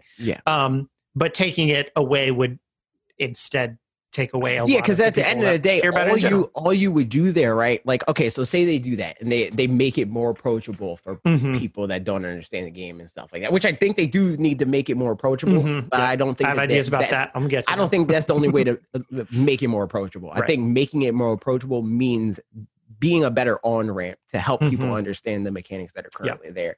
But if you limit the mechanics that are there, all you're doing is limiting your user base at the end of the day. Because best case scenario, you get a bigger player base and stuff like that. And it's going to be people like you and people like Cool that's like, okay, I understand this game and I like this game now. I'm going to play it for maybe a month and then I'm going to drop it. Yeah, right. Exactly. You know, like, whereas that's not a dedicated audience or anything. Exactly. I mean, that's why I think it's good that Smash has CPU characters be default level 3. It's not level 1 and it's not level 9 because, you know, level 9 would be impossible for somebody that's new.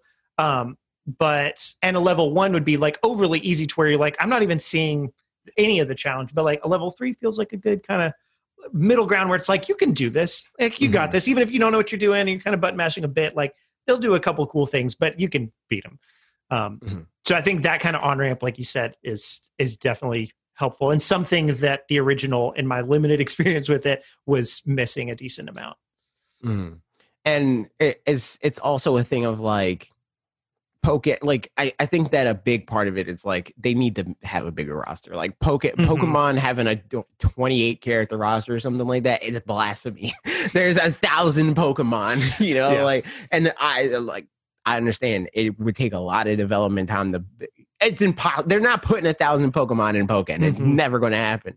But I think 100, you know, like have a roster around that size that could be decent, and then like a support roster of like 150, you know. And they don't all have to be competitive either. You know, like you could just have a bunch of them do some cool moves, but not be that great. And they could even be ones where like the like fighting game community recognizes this character's broken, there's not going to be in there, the same way the Smash characters do with stages. Or on the flip side, they're like, this character's no good, like probably just don't do them. Because because Pokemon's like that. I mean, exactly. Like you're not going to bring a Dratini into like thing high I don't level. really like about Pokemon, but like it would be good if every Pokemon was usable. But again, I think that's more the job of Pokemon proper, like a mainline game, to figure that out and have Pokemon be mostly balanced. But in the fighting game, like doing things like that, where it's like, and this is the featherweight, you know, like that's sort of like everybody plays Pikachu, this sort of thing, like, which I think Pikachu is actually kind of good. Pokemon, but that I digress. All right, I'm going to keep going with these, and I'm sure some other things will come up through this. Nikki Scott said, "It's nice to see I'm not the only one who thinks this too. It was a great game on Wii U and Switch, and well, not many folks really cared about it that much on either platform. Not even in arcades in Japan, from what I heard." And I mean, surprisingly, Pokken, there's a vibrant community. Like, there's people that care about Pokken. It's just not big as far as like, you know, people that play video games on a regular basis. It's big in the way that Melee is big. It's not as big as Melee, but it's big with that sort of player base. And like Pokemon Company still actively supports the game, where when they do Pokemon Worlds, it's Pokemon TCG, it's Pokemon VGC, and it's Pokken. And I think that something like that has a lot of potential to flourish overall, because the competitive scene is like kept happy with like a lot of events to go to and stuff like that, and blah, blah, blah. And then that then encourages more people to like get better at the game, even if they're not good. You know, it has the Melee effect, where they had the Melee documentary, and that like introduced more people to Smash Brothers overall and made them want to get good at the game. And then you got all different levels of players that all encourage each other to play the game more. There's people that are like on your level that want to get better at the game because they see stuff like the Smash Brothers documentary, right? And there's people like on my level where it's like, man, I could be really good at this game if I just did X, Y, and Z, right?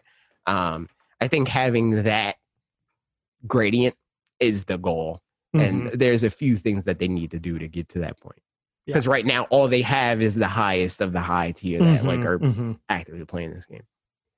JBell17 says, "I always thought the game looked cool and wanted it, but didn't get it because I didn't have a Wii U, but got the Switch version. I also don't know if there's a big reason to make a sequel, since it seems that it's a big viewer draw at Pokemon tournaments, but it's Pokemon and they make new games all the time. A new push would help this game's popularity and make it a new game. So I'm all down for a new game. Also, yes, make it tag team battles instead of just support Pokemon." Yeah.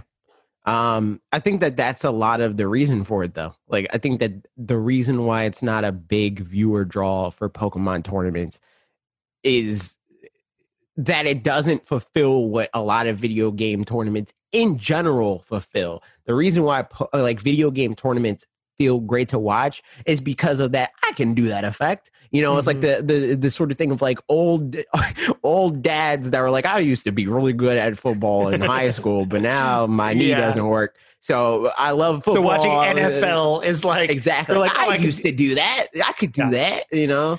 I think it's either that side where it feels like, come on, you're so dumb that you didn't do whatever, because I could do that, or the like crazy side of like it, like you mentioned in your video where like some of the campy characters don't look particularly fun. So it's not like watching, you know, high level gymnastics or skateboarding or something where it's like people are doing amazing, crazy things. That's fun to watch. But anywhere that's in between those two things can definitely be, you would have to care just about the thing in general to, you know, to know that it's cool. And that's like, because there's like the whole, I brought up briefly about the like the Min thing, right? Where it's like for people that don't play Min, it's like, oh man, this is boring. She's just doing the same move. But for people that do play Min, it's easier to see like, oh, okay, well, if they would have done a smash attack there, they would have died because you can't jump after doing a smash attack. But like, there's all these different intricacies with the different moves that she does that look the same. But if you play the character, you know, like, oh, okay, this was different. So they couldn't do this or they could do this, blah, blah, blah. Pokken has a lot of that too, where it's like, there's a lot of Min-Mins. It's like, you don't know what's happening, so it's not hype. Because you don't know the work that went into that or the thought that went into that. And that's why there was that divide. Because like the difference between like Bayonetta and Braixen was that Bayonetta was just straight up a character that had this huge gap. Regardless of how good you are at the game, you could be the best player in the world. If you're not playing Bayonetta, you're going to lose to the somewhat competent Bayonetta. You know, like Braixen wasn't that. Braixen was just, oh, you lost because you didn't get this strategy. You could have counterplayed it if you understood it, but you didn't, so you didn't. And you couldn't. That's kind of, again, that's the Min thing, where it's like, there's a lot of clips that people send me, and I was talking about this on stream too, where it's like Bob sends me clips of like, look at this, you know, this is unfair. And it's like, yeah, because that person did the one thing that Min is looking to punish. So many people, for Min specifically, they get up attack, which is when you press the A button and it, like your character does like a slash or whatever, or they neutral get up, which is just standing up and doing nothing. Those are the things that Min wants you to do. But you can jump, you can roll, you know, like you can drop off the ledge and then do an attack and like bait her to attack you first, so she's in lag and blah blah. It's that sort of stuff that playing the game teaches you and makes you want to watch it and be more invested. Once there's more people playing this new Pokken game, because it's the new thing and it's a Pokemon thing, I think that the scene for watching tournaments and competing in tournaments would grow. I think there's a big difference between knowing and watching sports of sorts or games or whatever, the things that did happen and the things that could have happened, that like watching chess feels like a prime example of that, where like anybody watching chess that doesn't know about chess, I would be bored out of my mind, because I'd be like, yeah, I see the things that they chose to do, but I'm not seeing all the things that they could do. And so that same game to somebody who knows what's going on, it's like, wow, that was so interesting. Like that they chose to do that. And like, it makes me think of that Pokemon tournament where that girl last year or the year before, I guess 2 years ago, because it wasn't during lockdown, but she either read the protect, where like she knew he was going to protect, so she did something, and like even to me who's played a bunch of Pokemon, like it, not having played in a competitive sense, I understood what happened, but like it wasn't as interesting because I don't know get what happened. Because like playing through most people don't teach their Pokemon moves like that, right? Where it's like, I don't need protect, I'm just going to mash flamethrower, you know?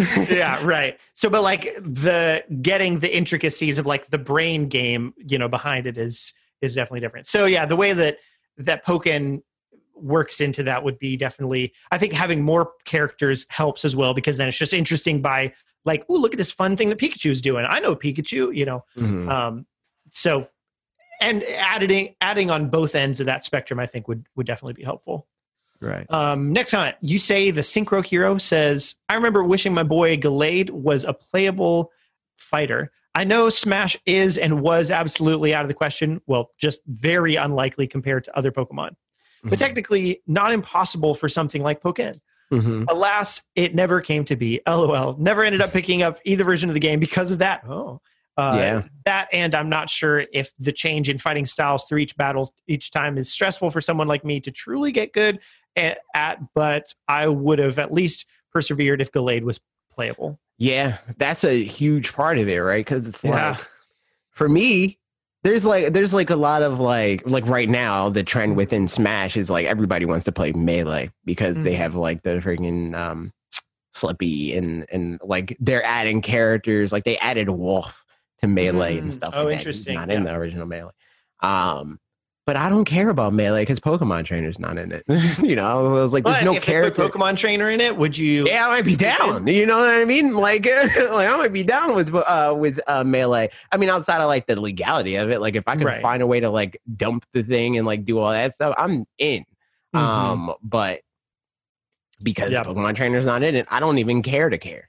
Yeah. And I mean, that's how I feel. There's some Smash fighters that if they announced, I'd be like, I'm gonna dip back in for a little while. Like I'll buy it and I'll play it just because it would be fun to do that. But there's not a lot of them.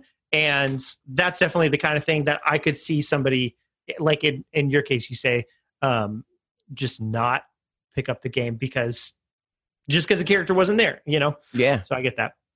Because for me, that's a big part of like wanting to get good at something. I mean, there's exceptions to that. Like I'm learning Sephiroth. I don't care about Sephiroth, but I think he's fun. And I think like the mind games of like punishing people with his range and like the different mechanics he has. Like, oh, you shielded? I'm going to use the Omni Slat. I mean, the freaking huge beam thing.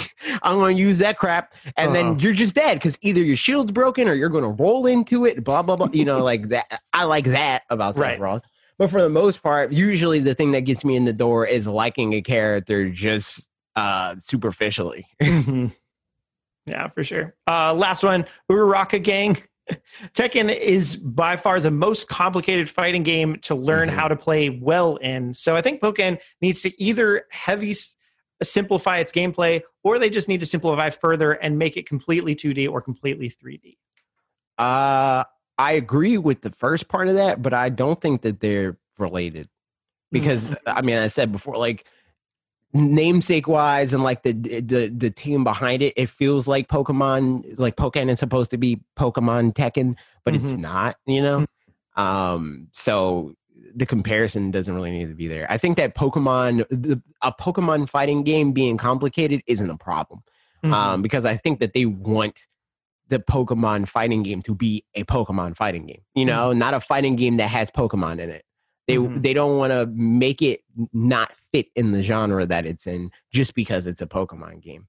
Pokemon, the mainline games or whatever, like, yeah, they're a more simplified RPG or whatever, but at the end of the day, they're still an RPG. And in a lot of ways, they're not simplified because relative to like RPGs that people want Pokemon to be, they're actually more complicated, but it takes another human to make you realize that. So, and here's what I was going to say.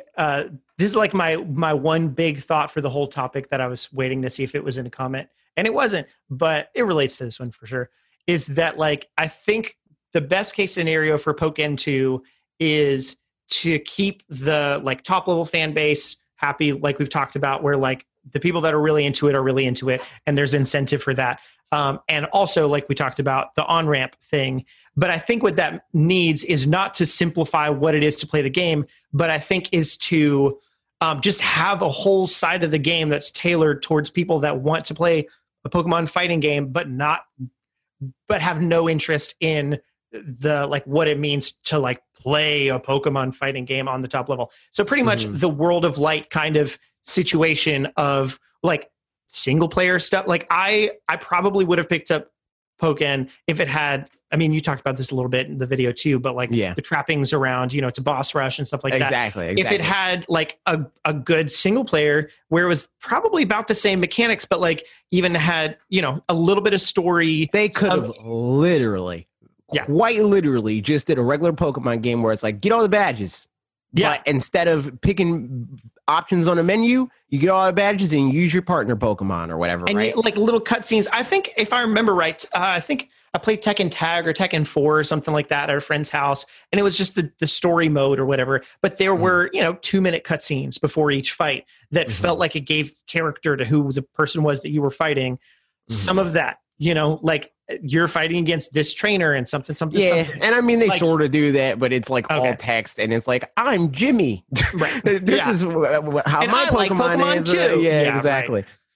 I think having just completely new characters that aren't even at minimum Sun and the Moon reuse. I mean, Sword and Shield, which also Sun and Moon. Yeah, the cutscenes like that. Those cutscenes, just in this game, I think could make Pokken significantly more popular. Yeah.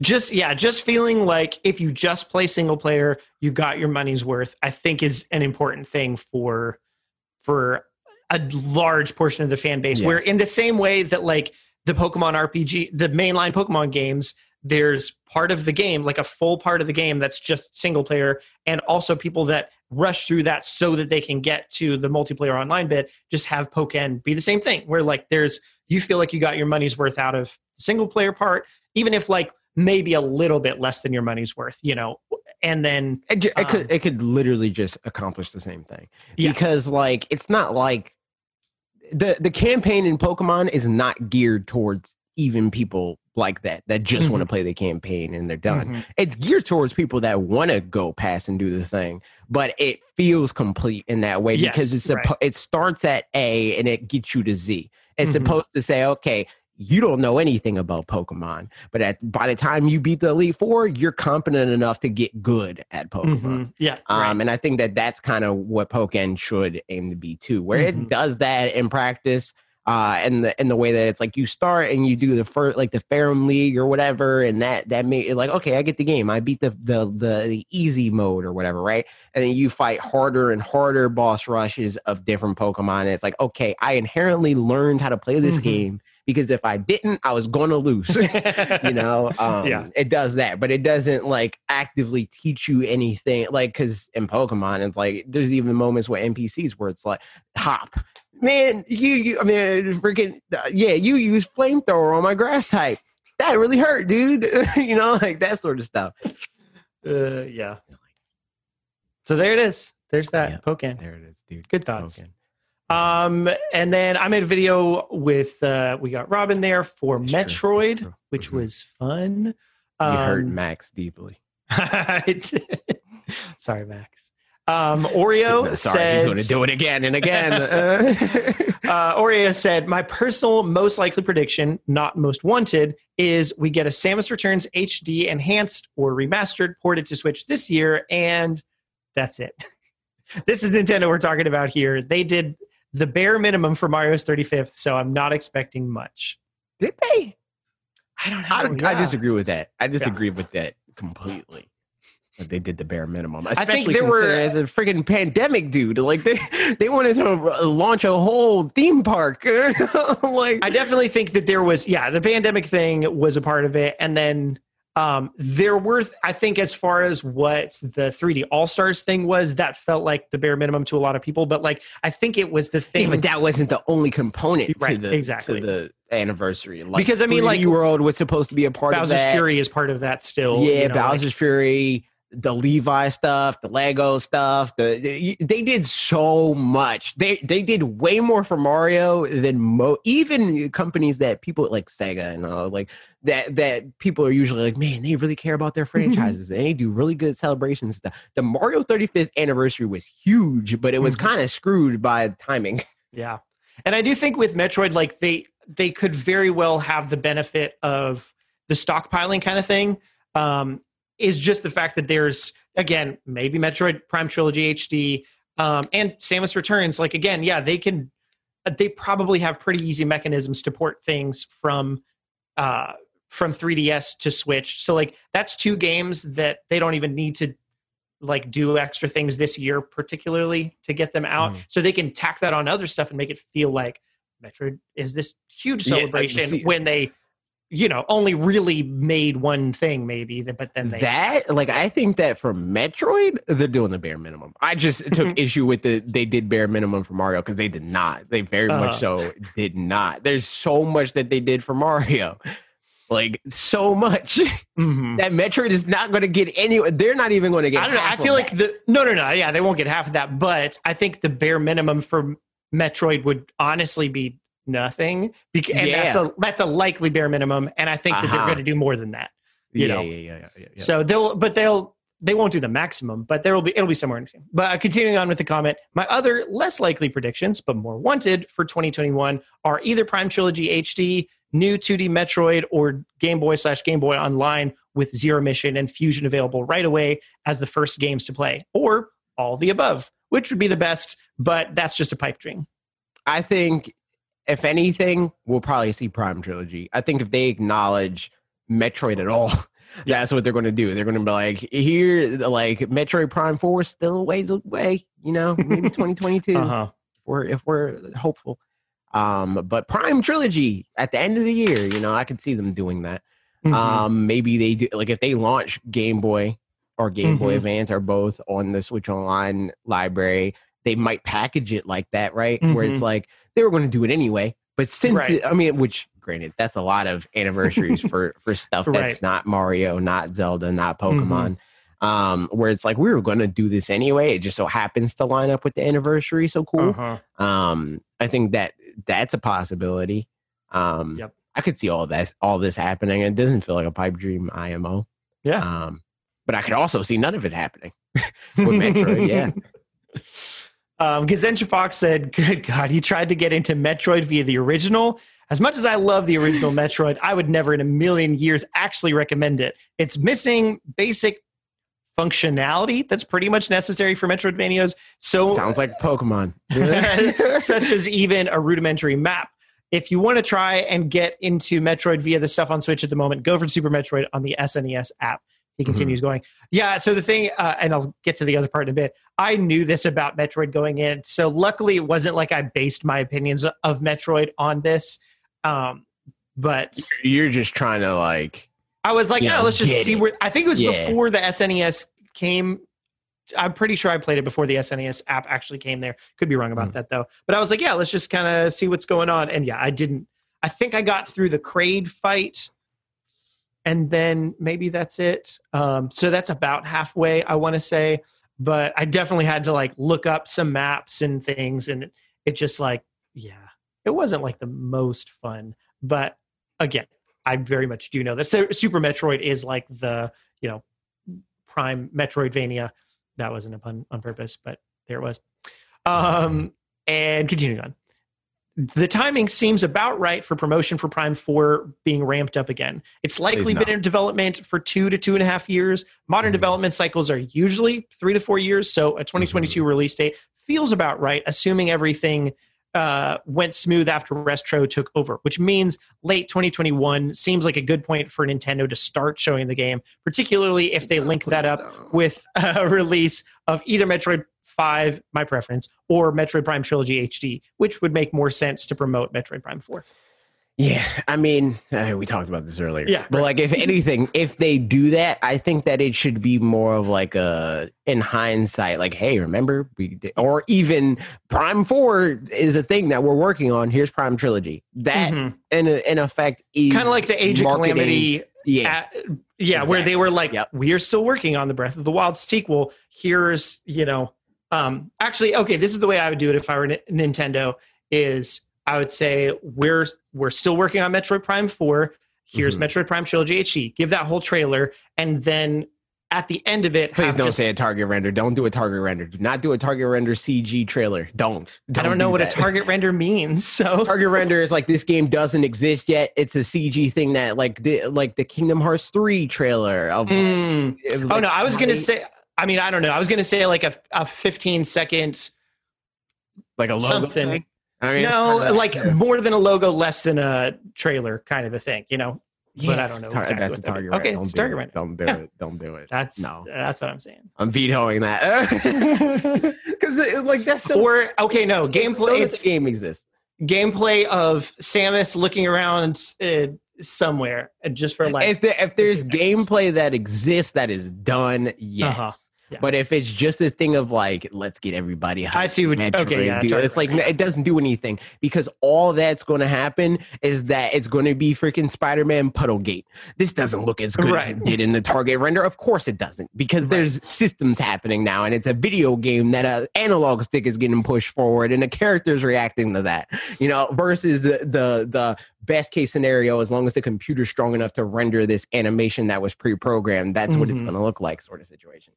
It's like, don't do those. Don't do it. Show us gameplay. So there's that. Yep. Lightning said, Parker, you love Hollow Knight and you haven't played Super Metroid yet. You need to play it. I agree. That's doing the inverse. How dare you love Hollow Knight? And I know. Probably the worst person there is. That's crazy. They continue. I'm doing the inverse. I played Super Metroid. Metroidvania, dude. I played Super Metroid on NSO when I first got my Switch a year ago, and now I'm making my way through Hollow Knight.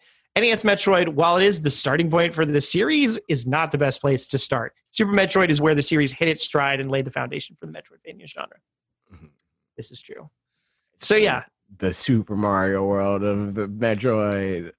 Mario 3, what is that? Mario 1 or... Honestly, Mario 3 is still a decent, like... Mario 3, what is that? No, I'm joking. But yeah, Mario 1, on the other hand. That's crazy. Best game Mario ever. 1's good, too. Mario 1's good, too. It was important. And it's good for what it is. But, like, as far as just, like, if I were to sit down and somebody were to hand me a controller and be like, here's this game, I would have less fun Mario 1 by a good Oh, yeah, absolutely. But I don't think Mario 1 is like Metroid 1. I think Mario 1 is still a game that like can exist on its own merits.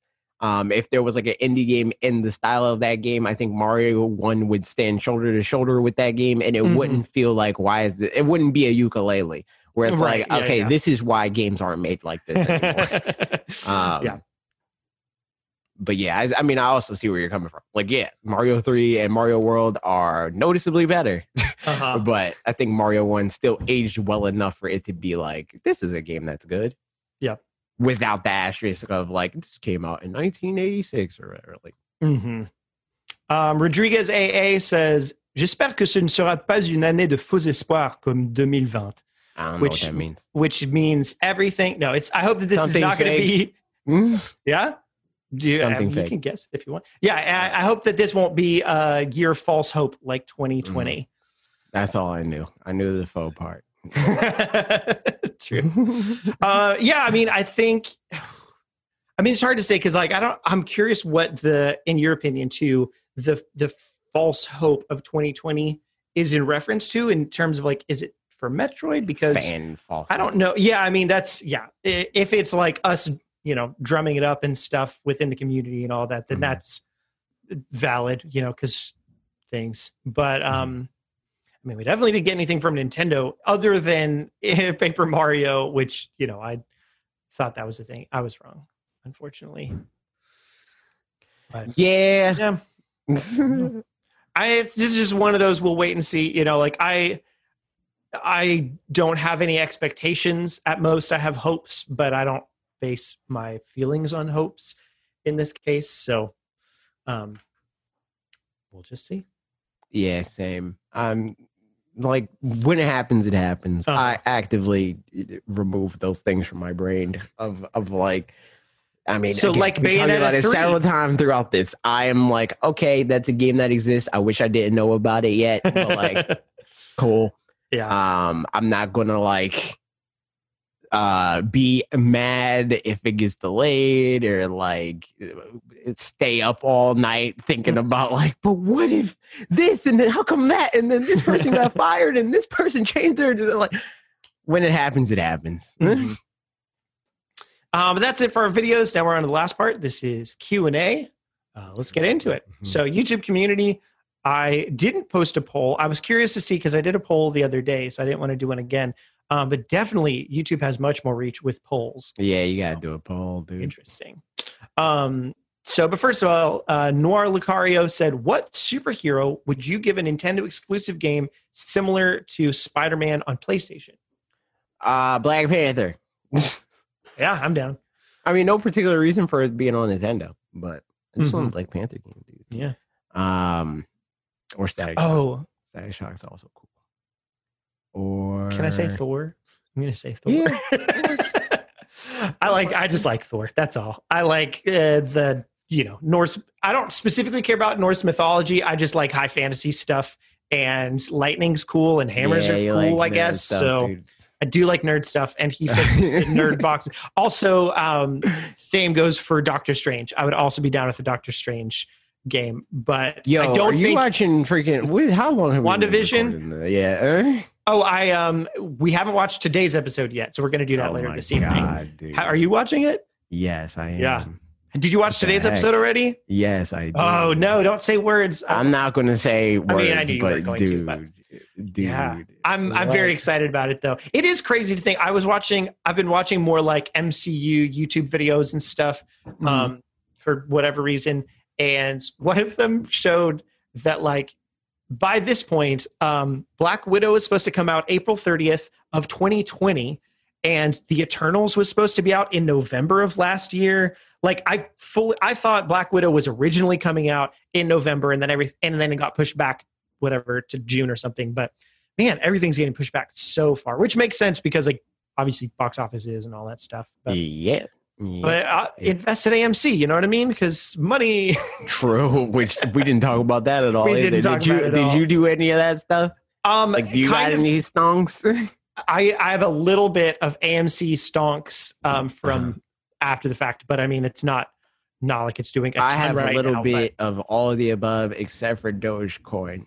I tried to get some Dogecoin, but I couldn't. So did I. I downloaded the only option that I can see is Robinhood, and no, I'm not doing it through Robinhood. Are you crazy? So that's what, and I tried it too when it was like first coming up, like beginning of yesterday as opposed to end of yesterday, because that was a big difference before the Elon Musk stuff or whatever. But I couldn't figure it out, so whatever. Yeah, I have Stash, which is another like stock app or whatever, and I just already had money in that. Like I already was like did the like thing of like the passive investing, where it's like we're going to try to find the best stocks for you, and like that sort of thing. So I just had money sitting in there, and I was like, okay, I'll yeet that into the different stocks that I know are making money actively. Yeah.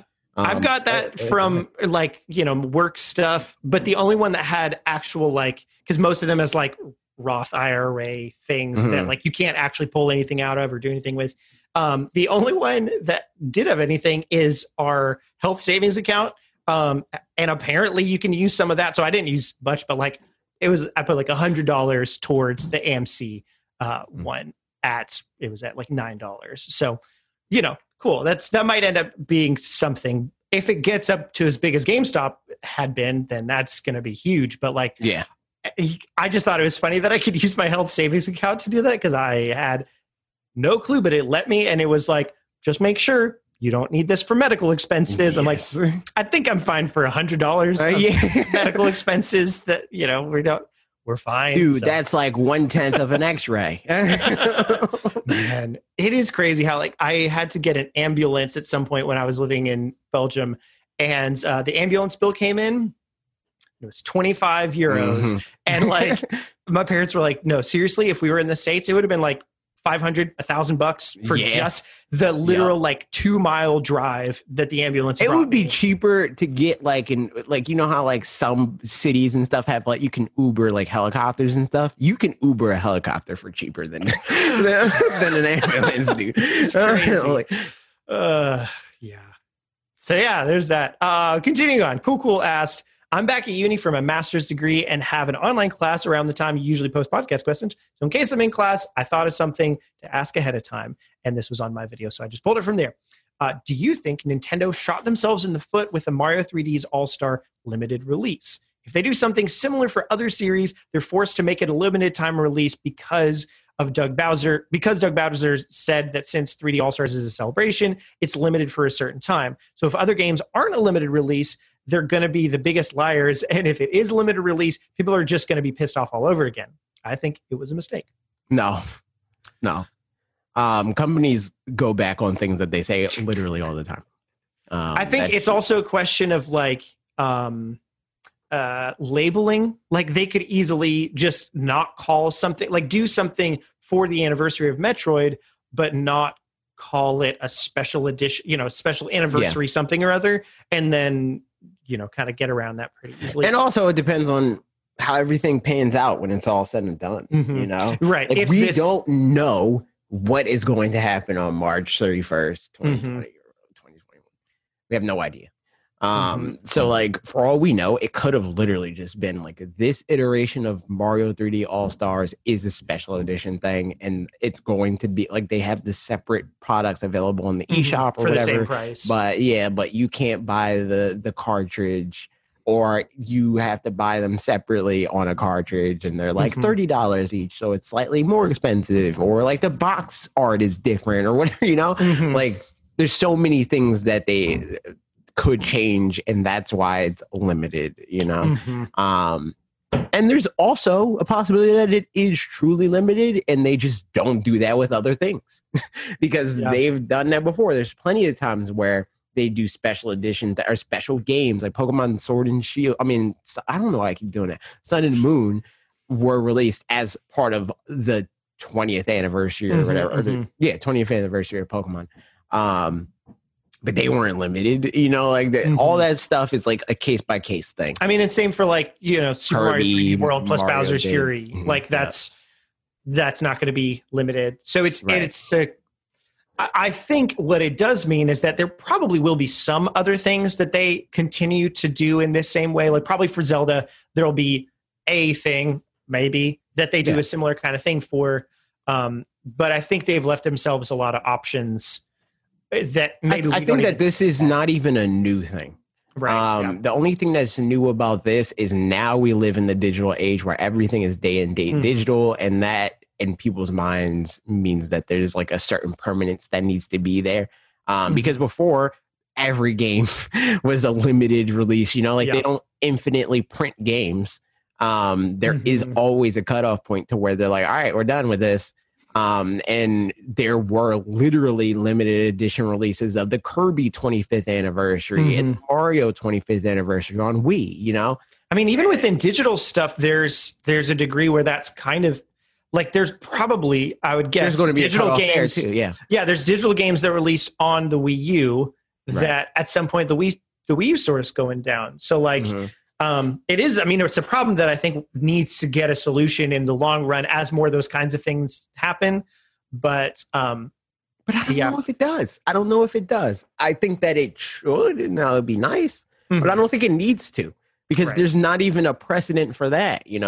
All things up until this point in this industry have had a cutoff date. People don't actively think of it like that, but they all have, like. Well, I think the workaround in the future too, honestly, will be that like now that digital is the, prime infrastructure for it or whatever, I think it'll just be kind of worked into the way it works where like everything, I mean, we don't know this for sure, but I assume the things that you own on Switch will carry forward with you to the next console the same way that they do on PS4 to PS5 and, Xbox to Xbox Series X and stuff like that. So probably it'll just get inherently fixed the same way, like apps are the same way on your phone where like you don't need to re-download it on a new thing or, Right, but all that stuff, all those examples that you just named, there are always exceptions. That's true. So it's like, I don't think that we're ever going to be in a place where just things always work. Once you buy it the first time, that's it. I think it's just going to be a slightly better or a worse version of what it's always been moving forward. Yeah.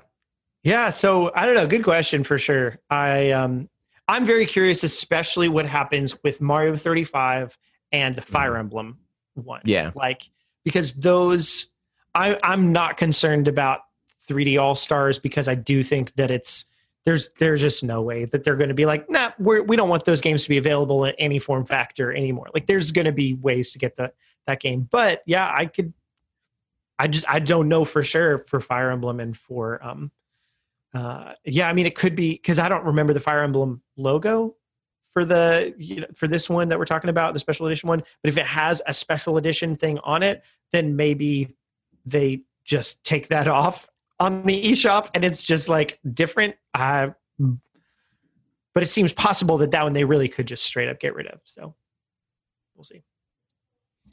Yep. So there you go. Now on to questions from Discord. Grimhane asked, strawberry, grape, or watermelon? Only one can remain in any form, the actual fruit, natural flavor, artificial flavor. The others are gone forever. Which do you choose and why? And to clarify, it's not one per form. For example, choosing strawberry means all forms of grape and watermelon would be eliminated. Mm-hmm. I have my answer.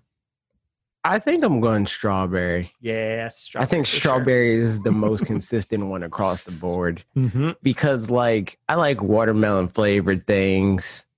I don't like. I mean, watermelon. Like, no, I don't like watermelon. I feel neutral about watermelon. There's no real reason for me to eat watermelon. Like watermelon flavored, like it's crunchy water. I think if I never had watermelon flavored things, I would like not dislike watermelon, but I would be where you're at. But because I've had watermelon flavored things, it makes regular watermelon suck. Regular watermelon is garbage compared to like watermelon flavored things. I like grape flavored things, but not consistently across the board. Sometimes I don't like it. Sometimes it's like medicinal, and that's weird. Yep. If you asked me when I was like 11, I would have said grape every day of the week. But I think I told this before, but at one point I had to get sleeping gas or whatever to get a surgery, and they gave me grape flavor, and now now it's like that ruined it for me. Now yeah, exactly. Yeah, right. I like grape things fine. I like grape soda, probably the best of the grape flavored things. Yeah, but otherwise, grape juice is good. And like, this also does mean, I mean, not that it specifically matters for I don't think either of us, but like wine is gone. Yeah, I don't care. That's interesting. Wine can eat out of my life. I don't care. And also, isn't there? I think there's other type of wine. There's like strawberry wine. There's a song called that. There is a song called that. Yeah, but strawberry, like, not only are strawberries the best of those fruits by themselves, like grapes are good. You know, whatever. Strawberries. I like grapes more than I like strawberries, but at least I like green grapes more than I like strawberries. I like grapes are easier for sure than strawberries, just in like mentally, where it's like. But I think peak strawberries are. So like if they were just, I don't know. I think if it was a question between there's two of them, there would just which one's better. Like I'm not gonna. Okay, when I mean easier, I mean convenient. Store, and if I'm in a grocery store and I'm like, what am I? I would buy grapes over buying strawberries. I am buying grapes. I'm not buying strawberries. I agree. I very rarely am like, I'll buy strawberries. Why not? But grapes. Like if I'm like grapes are really low maintenance. Also, I'm like that's buying grapes. I'm like, yo, I'm getting fruit. I'm buying grapes. Strawberries are like every once in a while. I guess I'll buy strawberries. So that's that on that. I agree. But like strawberry has the benefit too of like strawberry, like just straight up the fact that there's strawberry milkshakes. Or strawberry ice cream kind of thing, whatever. That it lives within that world of things. Whereas grape and watermelon, not really. You know, that's the thing, though. If this question was like you can only consume which in this case it would break the question. But like if I then chose strawberries and now I have to eat strawberry ice cream, strawberry milkshake, so on and so forth, I never opt for that. If I'm getting ice cream or whatever, strawberry is literally my last option. If I'm getting a milkshake or if I'm getting a milkshake, it's like a vanilla milkshake with some other stuff in it or whatever. Or like, you know, I'll get chocolate before I get strawberry. Strawberry is like a thing where it's like, there's ice cream here. The only option is strawberry. I guess I'll get strawberry. Strawberry is in the pancake tier of ice cream and milkshakes for me. I could definitely agree with that. I like I like strawberry within the context, like as an additive thing to milkshakes or whatever, but not as the like a plain strawberry milkshake is very boring to me. Yeah. But like if it's like, I don't know, like strawberry and chocolate chips or that's not exactly that, but that kind of thing. Yeah. Chocolate dipped strawberry, that definitely, you know, brings it up a couple notches. Yes. So, but then Sardi does ask, but I'd also like to know if you had to pick one form for each, what would you pick? Regular grapes. Okay. Wait, so, okay, the way that this formed in my head was that we can only pick one version of, like, so once you pick artificial flavor, that's gone. Yeah, that you pick natural flavor, but that doesn't work. Or I guess like if we could do it that way, and then we could do like best form, because like we could just eat one. And I'm saying we eat, or I'm eating watermelon. I'm going to say, like I said, yeah, strawberry, regular, grapes regular, strawberry artificial, yeet watermelon. I'm down with that. That works. And then if we do like, if both options stay and it's just like what's the peak form of all the things, I think strawberry normal, artificial for watermelon for sure, and then grapes normal. There it is. Grimhane asked, "What is Duncan wrong? Why is Duncan wrong for whatever he's about to ask?" And then later said, "Duncan, stop typing." No, sorry, Duncan. Apparently, you're wrong. And the reason why is because you didn't type anything. Can't be right if you don't type. You miss every shot you don't take. That's so true. What a good life lesson that is. Sorry to ask. Fast foods. What's your guilty pleasure? Probably I have a problem. Yeah, I have a problem with this, like this question, like or like the existence of the. It's kind of like just generally how I live my life is very shameless. You know, you know what I mean. Yeah. So it's like the backlog thing, and like that's that. Like just that sort of thing does not gel with the way I live my life. Yeah. Guilty pleasures. Like that assumes that I give a crap about what other people think about what I engage with. You know what I mean? Yeah. No, for sure. I mean, like, yeah, if it's a guilty pleasure, then not only that you like it, but yeah, that you care. I mean, I feel the same way with, like, I don't think there's any bands like guilty pleasure music or whatever, you know, maybe there's something, but for the most part, I'll just be like, no, like I don't typically listen to blah, blah, blah, like pop music or something, but this specific pop music thing is great or something along those lines. Right. Like the only, like the thing that would make that a guilty pleasure is if you were publicly like, pop music sucks and everything about it is garbage and you're dumb if you like anything that's pop. But also, I really like Ariana Grande or whatever. Like, I mean, and like I might have controversial opinions on something where like I still, okay, I remember living, so we lived in Virginia in 2003 to 2000 or 2002 to 2004. And there was a band that was very popular then. I liked several of their albums quite a lot. We moved away. I'm going to get to what band it was. We moved away, came back when I came to college in 2010, and people were like, Creed is the worst band that's ever existed, along with Nickelback and others, you know. But people like hated Creed. And I was like, what did Creed do? Like they were, everybody liked them. They were on the radio and stuff back when I lived here. And, you know, it was just, people didn't like them because it was within the butt rock category and stuff, which I get. And that their music sounded very samey, which I also get. But at the same time, it's like, no, I mean, I liked their like Weathered Clay or Human Clay and Weathered, and I still like them fine. I don't like go out of my way to listen to them, but if I went back and listened, I was like, yeah, that's pretty good. So it's one of those, like, it's controversial because it could be guilty pleasure for somebody else who's embarrassed by it, but I'm like, no, I'll stand by those. Like they're good, you know? So I feel you. Guilty pleasure. I don't know what fast food thing that people don't like that I like. Right. I know fast food things that I don't like that people like.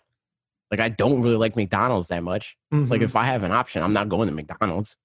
I think for me with this, more the guilty pleasure is it's not a guilty pleasure. It's more like I feel bad that fast food is as commonplace in my life as it is. But, like, I don't know. It is what it is. You know what I mean? Because, like, I think, like, when I first moved, like before I moved and I like lived with family and stuff like that, like more family, like my aunt and my mom and all that stuff, I didn't eat out that much because it was like a thing. Whenever I ate out, I was like buying food for everybody. But then once I moved and it's pretty much just me, I ate out more because it's like it's cheaper for me to eat and just feed me than to eat and feed my entire family. You know? Right. But now, like I get groceries more, so I eat out less. But then there's times where it's like, I'll order food because it's easier than making food, you know? But yeah, no, I don't know. I don't know what fast food, because I don't particularly like. Okay, so here's this thing. I was talking to Youth Hurt about I wanted white chocolate chip macadamia cookies, and the only place that has it is Subway. And I don't like Subway. Oh, yeah. But I like white chocolate chip macadamia nuts. So I was going to get Subway because I don't want white chocolate chip macadamia nut cookies, dude. So I guess Subway. Maybe Subway. Yeah. Okay. That makes sense. Yeah, I don't have much of an answer for this, unfortunately. Which maybe is the only answer you need. That said, if you ever want to buy me fast food, I don't know, buy me whatever you want. You don't have to buy me fast food. Last questions. Mega Man asks, why is the New Zealand tax such a real thing? I'll tell you exactly why. They are taking a lot of taxes to try to build up the army to make sure that if Mordor ever does rise up again, I knew. Of course, the Lord of the Rings thing. I knew. They'll be prepared and stuff with, attack them with sheep. Probably that's the idea. I did see a thing. Was it? I don't remember where I saw it. It was a YouTuber or something like that. Because everybody was doing polls this week because apparently that's like the YouTube cheat code or something, which we've been doing it for a while, and I don't think it's technically a cheat code. But they asked one of every Pokemon versus 1 billion lions, who wins? Oh yeah, this is a normal, that's a question. And so 100%, it's one of every Pokemon. It's Pokemon, obviously. Like what?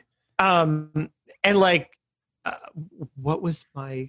Oh yeah, you could pick a team of 5 Pokemon to beat 1,000 lions. It was 1 billion lions, but still, here's the thing: every lion to have ever existed could be right. decimated by 5 Pokemon, if not 1. Right? Yeah, and that's because even if some of the comments were like, even if Pokemon or if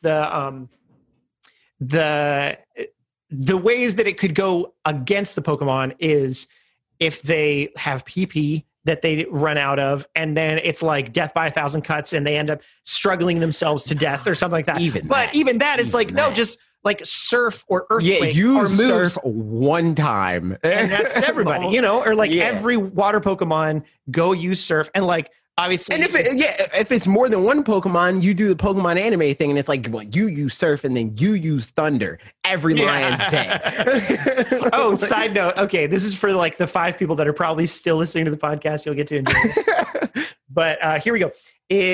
At D&D one time, probably 2 years ago at this point, it was pretty early on, and my character had just learned some cantrips, which are spells, but really weak spells that you don't use spell slots for. Pretty much you don't have PP for, or whatever. You can just use them as many times as you want. But one of mine is Shocking Grasp, which is just pretty low damage, but it's just I touch something and I electrocute it a little bit. That's it. And I'm a lightning dragonborn, so a kind of dragony guy. And so I was okay, I'm going to do this. There was some thing that was kept going under the water, then coming out and attacking us, whatever. And I knew it was under the water. And so I went to go do it. And I've been the laughing stock of our group ever since. I was I'm going to Shocking Grasp the water, and went over to it and went try to, bzz. I got a terrible roll for one thing. But our DM was 2 fish popped up to the top of the water. And I was really, what if I'd gotten a good roll? And he's like, no, that's not how that works in D&D in real life. If you try to electrocute a large body of water, that it's going to, so there you go. I got very made fun of for a long time for that. So that's why the New Zealand tax is such a real thing. Depends on wattage and amps and all that stuff. But very much it does. And also the amount of stuff that's in the water and blah, blah, blah, blah, blah, blah. Not the amount of creatures, but amount of materials and whether how conducive they are and so on. Mm-hmm. And then here we go. Mega Man continues to ask, when is Parker's first stream? I was going to say, actually, this weekend, I don't know that I've got a ton going on, so I might try to set something up this weekend that it probably won't be an official one, but I might do a test one or something like that. So I don't know when that'll be exactly, but I think the easy way to do it would be just tagging in with you at some point. Which if weekends are easier for you, we could add a weekend day to that's the thing is I don't know when's consistent for me, because some weekends this weekend's pretty much completely free, but then other weekends are completely busy, so I don't really know. We could just do weekends how I already do weekends, where it's if I feel like doing it, I guess I'll stream, you know. And I wonder too, of the people that watch you on Twitch, how many of them are planning ahead to Thursday night I'm going to watch AJ, versus he tweeted it out, and now I'm going to do it. I don't know. I think there's a few people that do that, but the majority is like, it depends on who else is streaming, what time I'm streaming, what game I'm playing. Yeah. And the last question, when is the Grimhane versus Parker Smash fight? Grimhane, let's do it. Let's figure it out, I guess. I think the best way to do that so that we can plan it for sure is probably to do it on a day that you're already streaming something, so that in case streaming on my setup ends up being weird, that we can. I think we literally do. Like at that case, I mean, if that's the case, we probably just plan ahead to try to get you in on a Thursday Smash Brothers stream, and then it just be like part of that. Because then you could just like literally, if you want to, hop in, do that fight, and then yeet. Yep. So there it is. And you know what? That's all. That's all we got for today, folks. We talked about very many different things. Again, if you're still check out those games that we talked about, because some of them, again, Aaliyah, I thought was really, really good. A Short Hike was just, if you got $7.50, go pick it up and play it in an afternoon. That just sounds wrong. $7.50 just sounds incorrect. I'm looking it up. How is it? Well, it's not going to say because I already bought it. So no, I don't mean that. I mean, I know, like but just the phrasing of that. Because in my head, it sounds like you're saying seven plus 3 point. Like that whole thing, like a Kingdom Hearts game name. Yeah. Also, I found out it is $8. I was wrong. I got it for $6.50. So that was the sale that was going on. But yeah, it was great. And Glyph, lots of fun that comes out in a couple days. And Cyber Shadow. It's Cyber Shadow. Eh? See? Yeah, definitely pick that game up, especially if you like games like that, Or you like freaking, that game, if you like games like it. You see games like that, It is true. And I mean, that's a valid thing to say, but it sounds like $7.50. No, it doesn't. It does not, because $7.50 can mean something very different. Like $7.50 could mean 7 plus half of 7. I guess.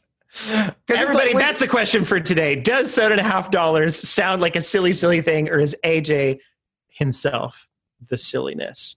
Let us know in the comments down below. Oh, hang on. Let me check. No, it's fine. We'll do it. I was going to check the YouTube comments from the video last week because I feel like there was something in there to respond to. But I mean, sure, let's do that. Yeah, why not? We've got time. Hey,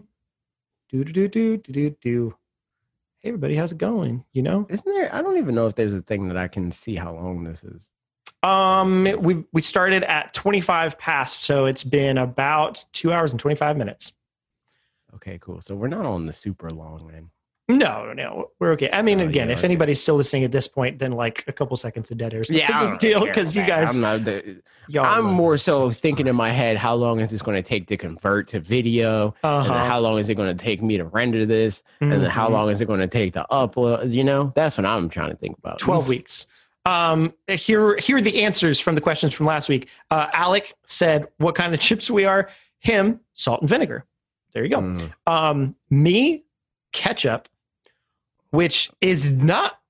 Alec, where do you live? Because I don't know that that's a very, at least in my part of the States. I remember that from when I lived in Europe, ketchup flavor is a pretty regular thing.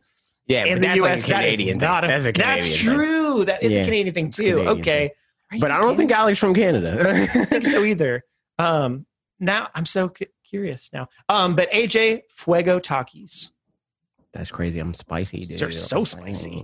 So yeah, they're a good one. Like tame spicy. Like freaking hot Cheetos spicy, where it's like hot Cheetos is so spicy, but they're not freaking ghost peppers, No, yeah. Spicy for people that think pepperonis are spicy.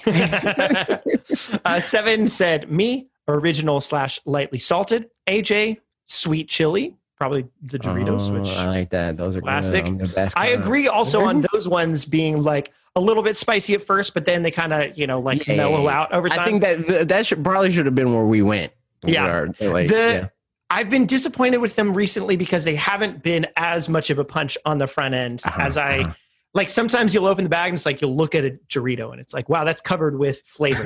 And other times you're like, no, it's like, this is an original flavored Cheeto. Doritos, they're not supposed to exist. Yeah. And Parker, cheese and onion.